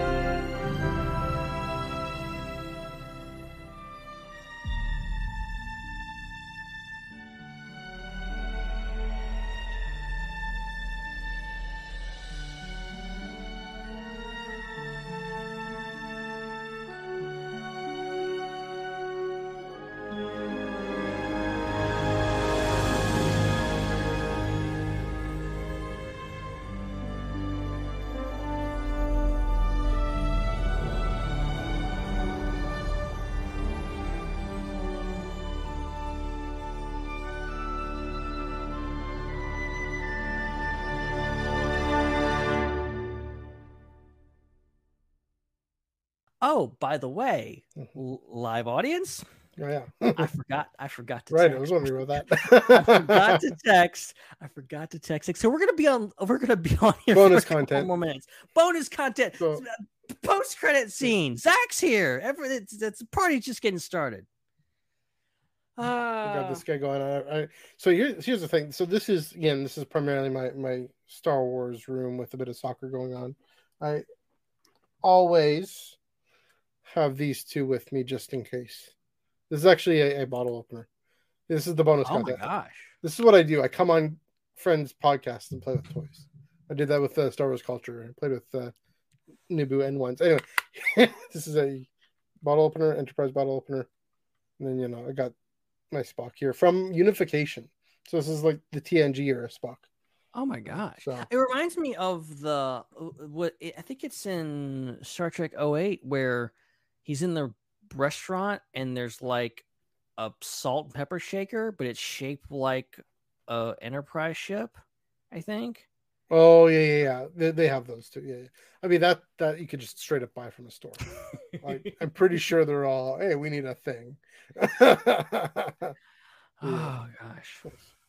So there you go. Zach says, appreciate you guys very much. Called a fun baseball game, but I missed the fun here. Yeah, well, we missed you, buddy. We missed you.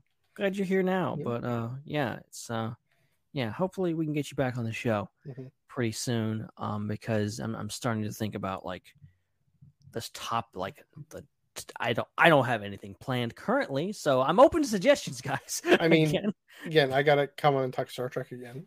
Yeah, we gotta do Trek again. Dive but into then, like, DS9's Moon Knight's coming, and then not long after that, Obi-Wan's coming, and then like there's like a billion other things that I like to talk about. Yeah. That are like really old. So like, yeah, it's gonna be weird. Yeah. Yeah, seriously, Zach has the right idea. DS9. See, I need to watch DS9. You do. You need and to watch then we'll just geek out about it all together. Yeah. Like that needs to happen. I mean, funny thing, in Canada we get much easier access, I think, to Star Trek, just because I wonder if it was the deal because a lot of it's filmed here. Some of it's obviously filmed in LA, but a lot of it was filmed here, and there's connection with CTV Sci-Fi is our version of Sci-Fi Channel. Oh wow! And so it's all on called Crave, which is another streaming service. So I don't need to buy Paramount Plus. I mean, the only reason I'd buy Paramount Plus is to watch women's soccer, which I'd love to do, but it's also on Twitch and other things. So, I also got the DVDs right back when DVDs were a thing. Yeah, well, funny story. So, like, I keep on with the bonus content here. Yeah, go ahead. When I was we call it undergrad. We don't call it college. We call it undergrad. I don't know if you guys, when you'd be in college, you'd have different like traveling DVD sale shows where someone would set up this big table in like a public area on the campus. Anyway, they came through every few months, and every few months they'd have Deep Space Nine on DVD. That's right. And then I'd grab it. Oh wow! Yeah, so yeah. Watched through DS9. I mean, yeah, because I didn't watch as much when it was going on, when it was on TV. So a bit of a confession there, but okay. Like my TNG watching story. This goes back. This is heartfelt, personal bonus content, guys. You guys ready? My brother was born. My younger brother was born just as TNG hit the air. So, my mom, her parental leave was me at 2 years old and taking care of my brother, my infant brother, baby brother, and watching TNG. And so that's what I mean by lifelong, right? Like it's lifelong. So that's crazy. Yeah. Some I love it. Neat personal stories. That's good. Yeah. I can't remember. I don't even know. I think Star Trek Into Darkness was the first Star Trek thing I ever watched. Honestly, I think it was. I saw it. I didn't see the first. I was aware of the first Star Trek movie, but I didn't watch it first. But I started getting into it like when Into Darkness was like coming out. Started becoming aware of J.J. Abrams, and I was just like all about that hype. Which is, I think, around the same time we started IPC. I think just around the same time. So I was really starting to get into. I was obviously into other things besides Star Wars, but like few things have stuck with me that long, right? And I don't even know what I thought of Star Trek, but like obviously I was like, oh, this is space stuff. Of course it's good. There you go. This is right up my alley. And I mean, Iron Man came out just around then too, so right. But then, and see, again, I got on that board late. The first Marvel movie I ever saw was Avengers. Right. So, I mean, well, that's earlier than me. I think like the first one I saw in theaters was Civil War. Really? Wow. Yeah, and then first one I saw in the theater was Age of Ultron. Right. So, yeah, is that true? Maybe I watched Avengers. Here's the thing. So did I really watch Avengers? Because I didn't know about staying for the post credit. So I don't think I really watched it. That doesn't count. I just invalidated it. oh my gosh. Yeah, I mean, in terms of same thing we say about Star Wars fandom, right? Whenever you come in, I think you guys were mentioning this on Thursday or whenever it was. Whenever you come in, if you love it, you love it.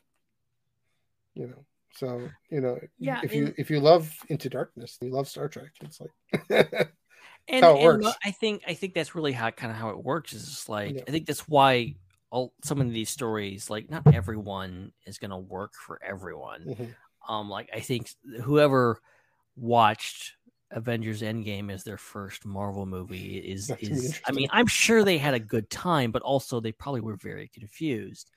Right. But that's how it happens, really. It's just like, hey, this big movie's coming out. I'm not caught up on this franchise, but hey, I'm gonna go watch this and see what all the hype's about. And that was what for me is like I really I wasn't really into Marvel, but then like Avengers happened. It was like, okay, this is a big deal. Like I gotta watch this, and I watched it. And like when Thor and Loki are having their conversation on top of the mountain, I'm like, what are they talking about? I have no idea who either of these guys are. This is good stuff. I have no idea what's happening. And then you watch back, so you kind of have the sensibility that I think a lot of that Star Trek and Star Wars and Marvel have is just kind of roll with it, and the audience will either ride or die with it. I mean, Star Trek's been around for, trying to do math here, how many decades? Since 1966, 1967. So, I mean, there's no possible way that anyone could come in now with TOS as their first. I mean, it's even worse with like Doctor Who. You kind of at this point you kind of have to assume like any new series is completely new to someone. And you're not gonna be getting someone that's seen everything. The amount of people that have seen every single Star Trek series is a very small number. Which is again why I'm curious about your experience with Picard. Like what that's like, given it's not like you don't know anything, but it'll be different. It'll be more fresh, I'd like to think. So yeah. We got some interesting comments here. Zach says, I remember watching Voyager on UPN, but then basically all my other Trek exposure was TNG on Netflix on the Wii. On the Wii, wow. And then that's old school. And then watched the other series right after those. Ended up really enjoying the family time involved in bringing several series back to back to back. Yeah. It's good stuff. And then Steven Shinder reminds me that Camp Cretaceous season 4 happened. I still haven't watched it. I don't know if I ever will, so that's okay. I mean, what is this, Jurassic Park? Is that what this is? This is a Jurassic World spin-off animated series, and it is surprisingly good. And all right, there's a group of us that are like I think super into this. I think I've only heard of it from you guys. So yeah, it's me, Zach, Steven Shinder, Dan Grievous, Star Raptor. We're all like, this is the greatest thing. I don't know. Maybe I should check it out then. Shoot. I mean, look, I sing the praises of the show. It is really good, and surprisingly, like it's kind of like I compare it to like maybe Resistance for Star Wars. Okay. Like it's kind of like that, where it's kind of like it's clearly like made with kids in mind, but it's kind of surprisingly dark and surprisingly mature for its age, and really kind of doesn't pull punches, especially when it comes to like dinosaurs eating people and stuff like that. Like it's not I'm not saying there's like blood and guts on screen, but like people die. It happens. It happens. Yeah, that sounds kind of like Resistance a little bit. Yeah. Yeah. So I do recommend it.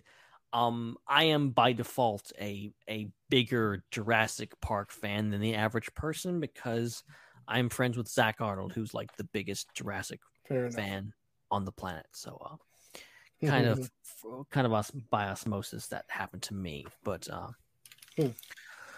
Steven says, I feel like it's been getting more like Rebels than Resistance the last couple seasons. That's not a bad point, actually. I feel like it's getting more mature. Well, you flatter me. Well, it's the truth. It's the truth. But and then there's also, I think by the same company or whatever, it's because it's not on Netflix. They're supposed to be like, I think Stevens talked about Spy Racers, which is like a tie-in animated series to the Fast and Furious franchise, and supposedly it's not bad either. So I mean, here's another. I mean, I'm kind of deflating my nerd cred here, but I think I've only seen the first Fast and Furious, and I didn't like it. So I'm Star Wars, Star Trek, Marvel. I haven't seen any of them. You're doing better than I have. Fair enough. Yeah.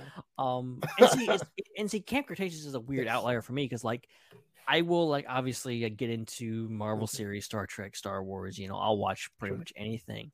But like with animated stuff, I feel like I really need to be into it to kind of watch it. And it really was just like being with a group of friends. They're like, you need to watch this. You have no choice. And that's what made me watch Camp Cretaceous and be like, okay, all right, this ain't bad. There we go. I mean, you mentioned that, and Joel mentioned, I need to take him up on the She-Ra recommendation first. I think I have another friend who really loves that too. So see, I'm not. I know nothing about that franchise, like nothing. But I heard good things. So I mean, you mentioned a bunch of friends gathering together. I know a certain time in May, late May, we might be in the same place. Maybe. Potentially. And they're dropping the new episode of Obi-Wan Kenobi like right then. Yeah, that's how one of the reasons why I remember. Oh yeah, it's the night before. Right. So like a bunch of people are going to be traveling. I still don't know if I'm going to be traveling when it drops or not, or I'm going to be there. And I don't know, like, are they going to organize something for like? They better. I really hope so. I feel like it would be a tremendous missed opportunity if they're like, oh yeah, you can watch the episode like 2 days later when celebration begins. Yeah, like, no, I want to watch it at the premiere. I mean, we'll watch it again at the panel, obviously. Yeah, I mean, yeah, I would assume. Yeah. That they'll have it a big deal and a big panel and stuff like that. I'm hoping they'll like, maybe Dominic said this, that like maybe they'll have like, they'll do the panel, they'll have Hayden and Ewan, they'll do the big thing, and then like the first, like it'll be like a 2-hour panel. It'll be like an hour of talking, and then the second hour will be episodes 2 and 3. Or just episode 2. See, why not episode? Well, yeah, I guess that makes sense. I'd say episodes 1 and 2 almost make more sense, just because. Maybe. I mean, I'll have wanted to watch it again by then. Yeah, and it doesn't. You can't beat like watching it, like even if it's for the second time, like watching it with a crowd, like that's gonna kill. Like here, I'm gonna go on YouTube right now. I maintain, and I know this for a fact. So we know Rebels season 4 episode 1. They showed the first half at Celebration. Episode 1. They showed up the full first episode, the 2-parter at Fan Expo Canada. Oh wow! I know Dom was live tweeting that. I know, and they did. It was like a good weeks or months before it aired, but. So yeah, that was a really special moment. In Celebration, the original Celebration Anaheim in 2015, one of the best like celebration experiences I've ever had was going to the Rebels panel, and they showed the season 1 finale followed directly by the season 2 premiere. That's cool. And both those episodes are fantastic, and it was great seeing them in that environment, and it was fantastic.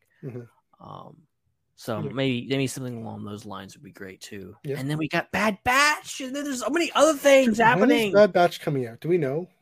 I guess the whole insider thing. Yeah, we're totally talking Star Wars now. Hopefully everyone's okay with that. Yeah, we were kind of trying to sneak it in Again, throughout the you know, show. Whatever. lifelong fandom, most intensive fandom. I love them. You'd be hard pressed to find an episode of IPC where Star Wars isn't mentioned at least once. So, yeah, there's really no news about Bad Batch season 2, eh? I mean, I guess I'm not up on it, but I should be more up on it. But wait a minute. There was the insider. Steven Shinder, you were at Celebration Anaheim? That's crazy. It feels weird that you were there. We were both there and we didn't cross paths. I didn't know you at the time, I guess. That's crazy. Yeah. This one, I mean, this one's going to be my first one. And really? Oh, this is your first. That's great. And another personal story. I mean, you, Dom, and Chris have a bit to blame of that because like I'm washing the dishes, listening to you guys daily recaps. Oh, and I'm like, I gotta go this time. I gotta go. I remember that moment. I was like in my kitchen in rural Alberta because I was working there for a few months, and like, okay, I got money saved up to take it. This is 2019. It seems like such a fun communal activity, communal time. And like, okay, I got the money saved up, getting to know people a little bit more. I mean, I got to know people better when I moved back to Toronto, but I gotta do this, gotta go. So yeah, I got my tickets, of course, summer 2019. Same. Yeah, but yeah, it'll be fun.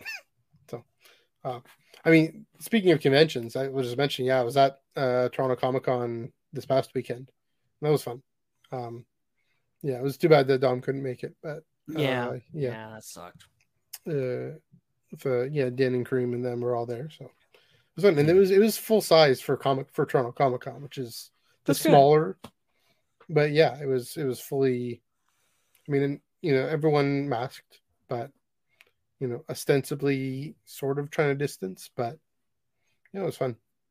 It's good. It's good. This is one. Even doing it under abnormal circumstances, it's nice to do something a bit normal. Mm-hmm. Yeah, something you haven't done in a while. It was the one in October that was very different. That was very much in the circumstances. So yeah, it was nice to get the full size thing going. Yeah, and it's gonna be interesting in Anaheim. Yeah, because obviously it's been a while since I've been back there, and not my first celebration, but first celebration under these circumstances. Yeah. And from where I am, conventions I've been to, the restrictions are very lax. Let's just put it that way. So I'm curious how it's actually going to be run in California.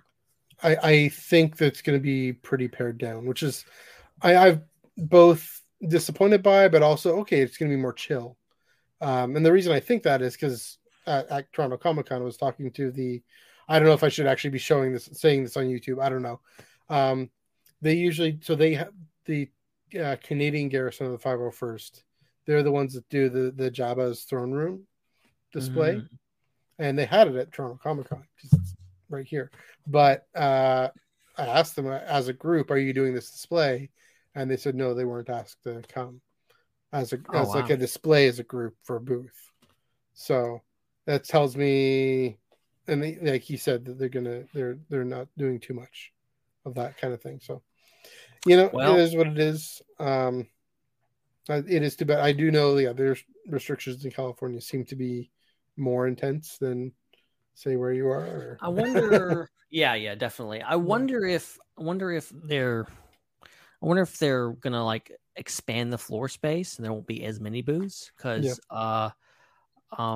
we haven't announced this publicly, but I'll go ahead and say it. Star Wars Underworld applied for a booth, denied. So and we've had a booth since 2017 or even 2016. So that's a pretty big deal.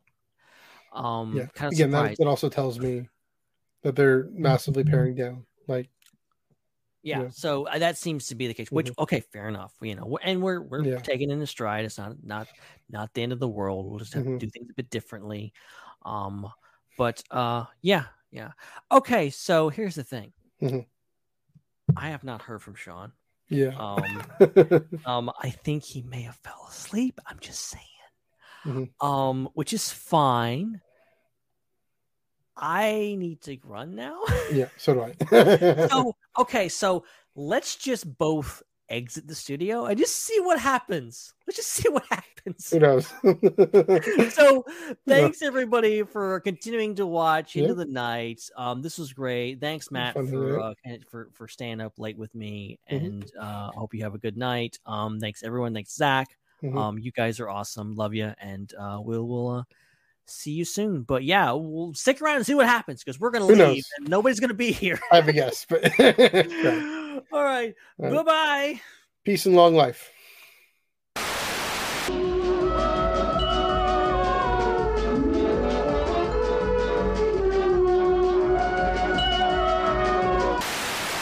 What's up, everybody? This is Zach Arnold again with another IPC voicemail. The last one seemed to be pretty well received, and I don't know if there were like a whole bunch of people clamoring for my input on things, but I definitely miss getting to hop on Friday nights with you all, and I miss getting to bounce ideas off of Ben. I'm sure there have been some really great people that have helped fill in and step in for a little bit here and a little bit there. But there's just nothing quite like, the gang getting back together again. And I hope to be back real soon, hopefully within the next month or so, which means I'm not missing too many more episodes, and we'll be able to start doing some of our summer slate reviews and things like that. But thank you, Ben, and thank you everyone else in the meantime for helping keep the show running. As I understand it, this review that I'm calling in for is about Star Trek, particularly about Discovery Season 4. Unfortunately, I am not as caught up on Picard as I want to be, but, life gets in the way. Certain things happen. You get busy. I feel fortunate enough to have finished up Discovery, so, it's just one of those life things where sometimes it just takes a little while to get caught up and to call in and stuff. I did see Morbius the other day, and I have a lot of thoughts on that, but this is not a Morbius voicemail. So, hit me up personally at Zach the Voice on social media pages if you want to get some fuller thoughts on that. I may do like a solo independent thing if we don't end up doing a Morbius review here on IPC, but let's talk about Star Trek, particularly Discovery. I really enjoyed the way that they tried to give us a new sense of purpose and also a new sense of danger in a very unique and drastic way. That's kind of been the way futuristic Discovery has been. They use the Red Angel to propel them into the future, and then you have the after effects of the burn that was just a galaxy-wide destruction of dilithium that ignited ships and, caused people to be scared to fly anymore.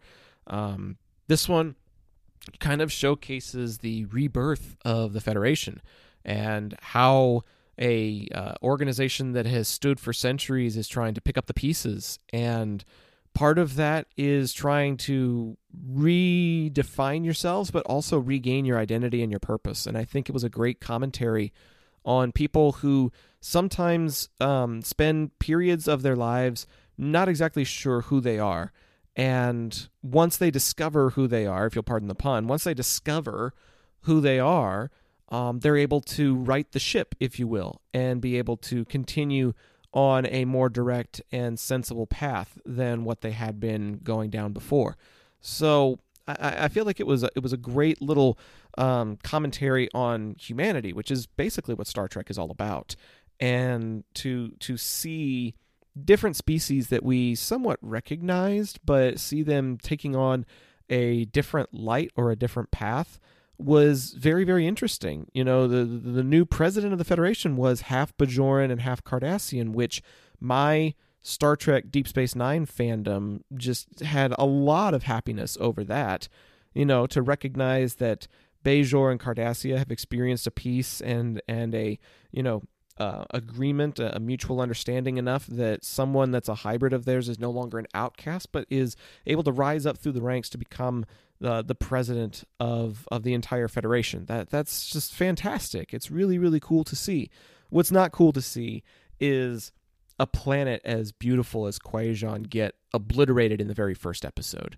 You instantly start feeling a sense of danger and a sense of despair, particularly for Book's character, as soon as you see such a historic and beloved planet just get annihilated. I feel like I almost have a deeper sense of loss for Quajon than I did even for Alderaan. I didn't really get to see a whole lot of Alderaan outside of fan films and maybe a little brief sequence here and there. But to see Quajon in the depths that we did over the past, season or so, and then to see it just get taken away from us was just numbing, which is basically what happens to Book. He goes numb and he just doesn't know how to handle it. He's hallucinating. He's lashing out. It's a very relatable response to suffering a great and tragic loss, which I'm sure a lot of us have experienced before. And so I really connected with Book on a level that I never thought that I was going to. And he kind of ended up becoming one of the stars of this entire season, with his ideas and his purpose for what he sets himself out to do. I do appreciate the nods that get made to other iterations of the show. In fact, they even made a Picard reference, like a Star Trek Picard reference, when they put Gray's soul into a synthetic body. They used the procedure that gets used on Jadzia Dax in DS9 when she wants to meet with her other selves, and you see this transfer happen with Gray, as they mentioned that it most recently was used on a person named Jean-Luc Picard, and it's like, oh hey, I was just watching that show. But then you also have the Co-op Malat taking a rather prominent role. You also see a changeling, a DS9 changeling on the planet or the casino that Michael is tracking Book to, and they play that card game. It's practically like Star Trek Sabacc. You don't really know how the rules work, but you know that there's high stakes, and the winner, gets the prize and all that sort of thing. But then the idea of seeing Romulans and Vulcans, we touched on it a little bit in the previous season, but to see a continuation of Navarre's progress trying to rejoin the Federation is very, very touching, because they reunified their peoples and now they're reunifying with the Federation. And it's interesting to see the politics still at play even centuries later. I growing up, I wasn't a big fan of the political scene that you see in things like The Phantom Menace, but to recognize and appreciate the nuances of the situation that these characters are in is a very interesting dynamic that I'm glad Discovery took the time to explore. Another reference that I really appreciated them making was just, the very first episode was titled Kobayashi Maru. And the Kobayashi is something that has been discussed or visualized in several different iterations of Star Trek, even the Chris Pine, J.J. Abrams universe. You see them actually attempt the Kobayashi Maru experiment. And so to be able to make a reference like that, to talk about the USS Nog towards the end of the season, it's not just an appearance. It's like the Nog is actually, taking part in the evacuation of Earth. Like that's a really cool concept and a really nice homage to Aaron Eisenberg, and I appreciated the heck out of that. I really also liked this concept of the DMA. I was a little skeptical at first, because I was like, this is really abstract. There's a lot of science fiction involved. How do we humanize it? But they were able to probably humanizing isn't the best term because we got way more other creatures than we do humans in this show, but like, how do we make it accessible? How do we make it something that's a little more tangible? And as soon as they were able to piece together that it was something that was organically created, you're like, oh, interesting. There is something else out there that is causing this destruction. And that gives you a new sense of urgency, but also gives you a new set of mystery to unfold. You have to figure out how to stop it, but you also have to make sure that you're making proper contact and making proper communication with the aforementioned species. And to end your season on a not a cliffhanger, but the mid-season finale that happened in December, on like the day before New Year's, they're talking about species 10C. They're talking about, what they could do to try and discern the intentions and things like that. And then out of nowhere, you see Tarka and Book escaping and using a weapon. Like they have intentions to use a weapon on species 10C, and you're just like, oh crap, this is about to hit the fan in really, really terrible ways, and I have to wait 2 months to figure out what's going to happen next. And I appreciated the engagement, because when you only have, I think 13 episodes in a season, you've got to make them as gripping and compelling and story-driven as possible. Back in the day with older shows like The Next Generation, DS9, and Voyager, you could have 22, 23, 24 episodes in a season. And so you could kind of drag it out a little bit. But when you've only got 12, 13, 14 episodes to a season, you got to make sure that everything packs a little bit of a punch to it, that everything has a reason, has a purpose. And the purpose of making contact versus, waging war against 10C was a big deal. Gray coming back into the fold and then trying to discover their identity. Adira trying to discover their identity. Zora, trying to discover more personality than before. There were a lot of, individualistic discoveries being made. I keep saying the word discovery. I swear I'm not trying to make a pun here. But there were a lot of individualistic unfoldings that came about. You saw a little bit more from the Doctor trying to figure out his survivor's guilt.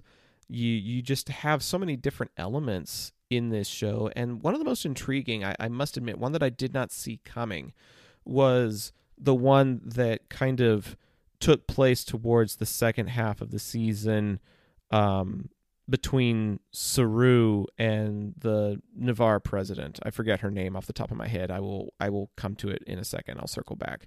But to have this idea of them trying to pursue something other than, their professional relationship, to try and do something other, to try and figure out if there's a way that they could become a couple.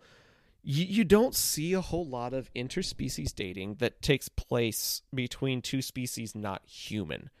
And I really appreciated the idea of having Saru try to pursue someone and try and learn a little bit more about what it means to be romantically involved, rather than just taking care of your home world and taking care of your ship and your crew.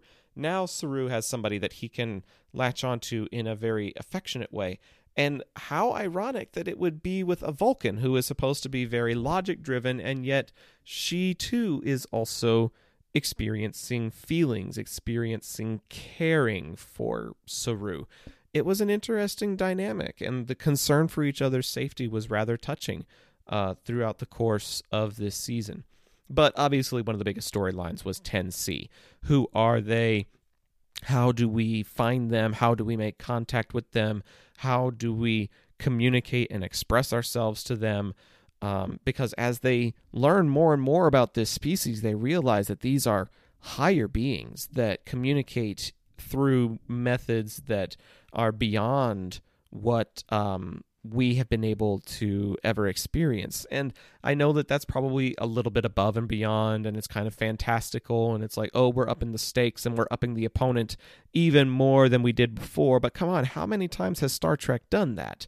Like, I don't understand why people on social media are complaining about that, because you take a look at the Borg, for example. The Borg were supposed to be technologically superior to humanity in every way, and yet humanity was going to continue to fight and defend itself and fight for the preservation of Earth and the Federation. Like, this is no different than what we experienced back in the 80s.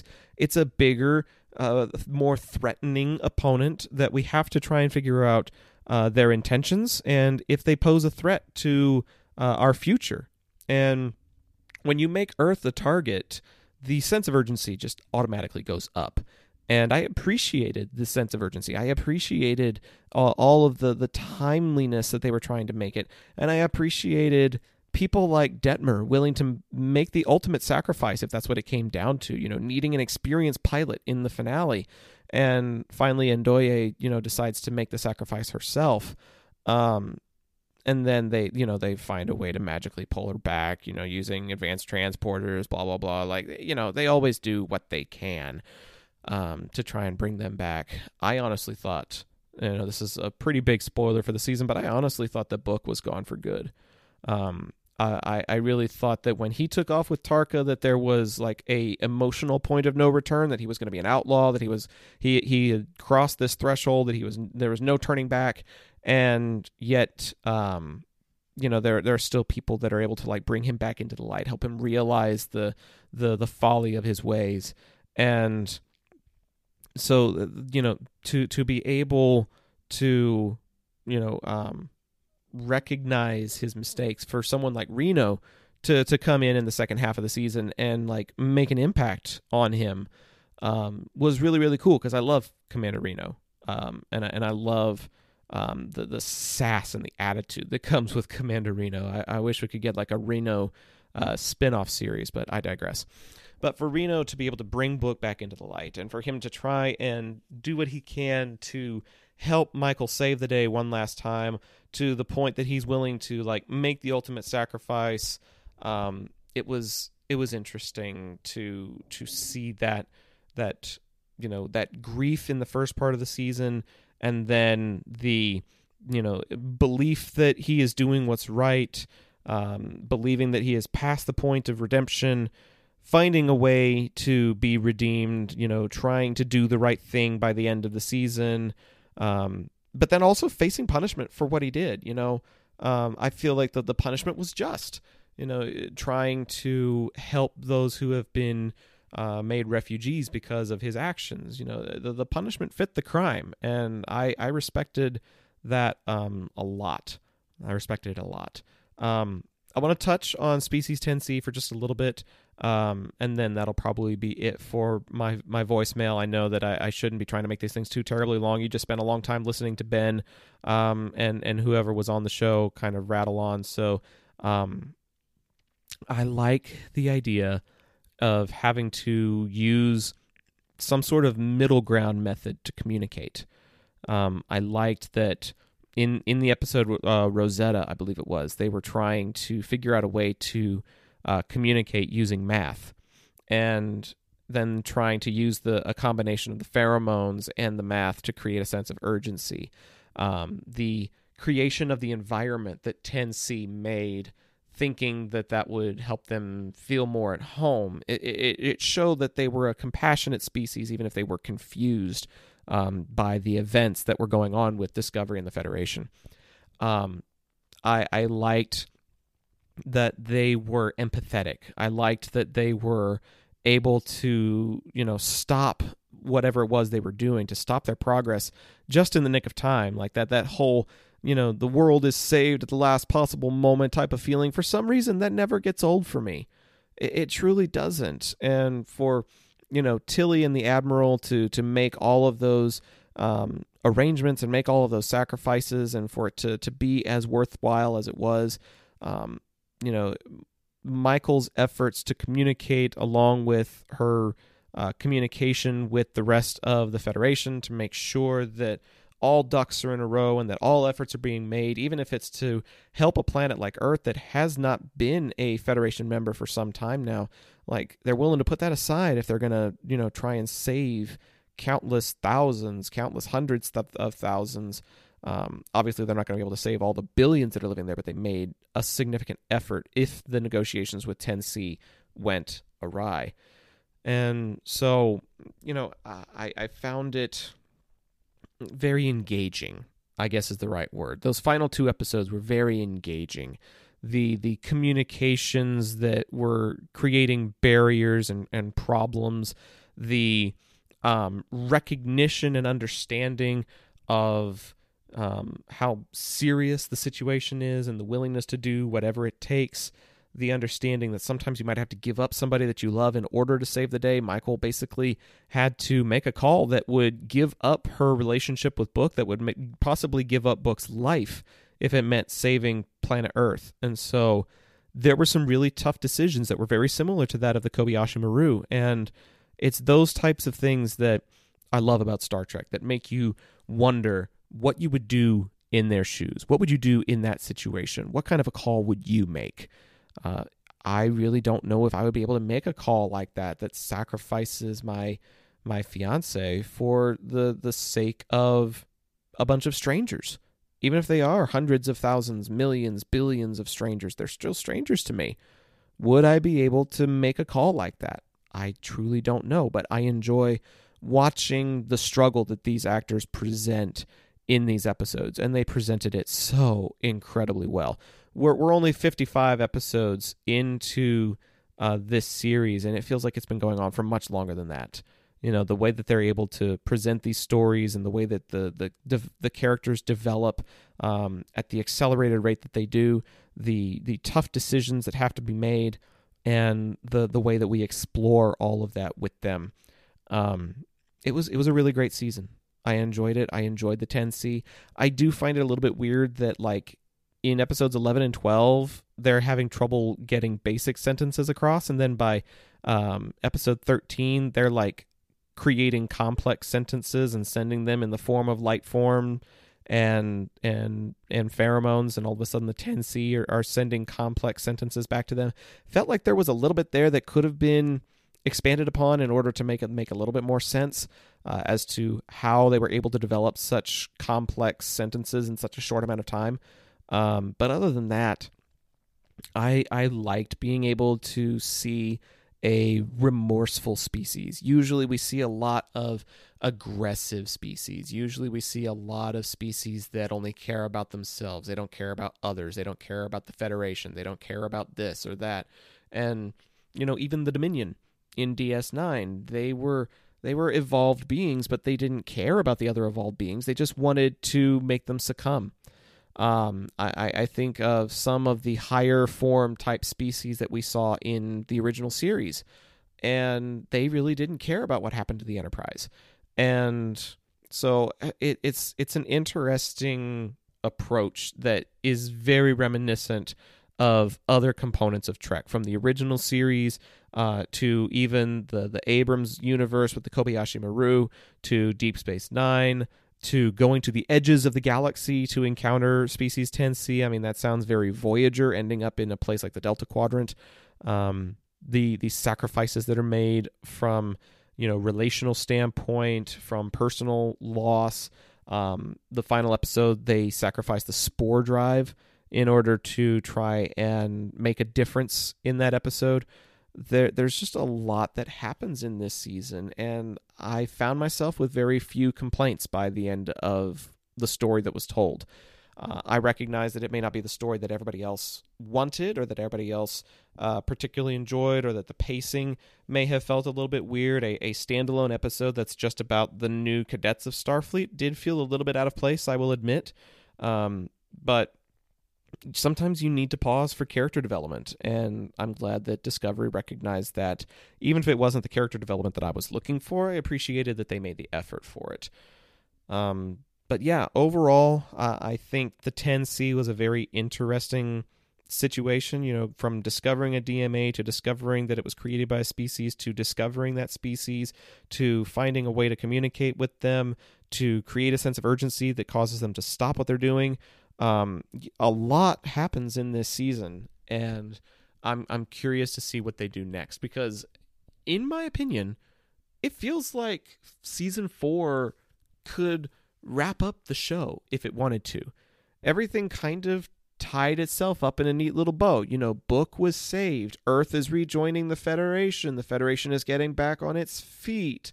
Michael has her entire family and her crew back in Federation space. That wormhole at the end of the episode was able to bring them home. So, everything seems to be kind of wrapped up in a neat little bow of sorts. And if Discovery finished, I'm not saying it will, I fully expect another season to happen, but if Discovery was to finish with these 4 seasons, I feel like I would be satisfied. Obviously, I would like to see more. I'm super excited for, getting caught up on Picard. I'm super excited for Strange New Worlds. I need to get myself more hyped up for Lower Decks. I enjoyed the last season. I need to try Prodigy. There's a lot of Star Trek out there that I still have yet to experience, and I'm looking forward to experiencing it further. So, yeah, that's my less than 30 minutes thoughts on Star Trek. I'm sorry it went as long as it did, but thank you for listening if you made it this far. Thank you, Ben, and thank you, everyone, again, for keeping IPC afloat. I mention the podcast on every sport broadcast I do. Try to let people know that that's something that I do when I'm not doing sports stuff, but lately I've been doing 2-3 games a week, and most of them have been happening on Fridays. So I look forward to being able to return. Like I said, I'll be back in plenty of time to discuss some of the summer movies, particularly Jurassic World Dominion and things like that, maybe even the Bob's Burgers movie. Who knows? But I'm looking forward to celebrating another anniversary of IPC come May. And whatever lies beyond, I'll be excited for as well. So be sure to follow me on Zach the Voice at all social media platforms, Facebook, Twitter, Instagram, TikTok. I think I've got a Twitch page, but I don't really use it that much. But yeah, I am the Zach the Voice on just about every social media you can think of. So hit me up on those platforms to keep up with what I'm doing when I'm not on IPC, and be sure to follow the IPC podcast on Facebook, Twitter, and Instagram to get updates on new topics and new episodes. So, yeah, I appreciate all of you for tuning in to this episode. I appreciate everyone who tuned into this voicemail, and I look forward to being back very, very soon. Goodbye, everybody.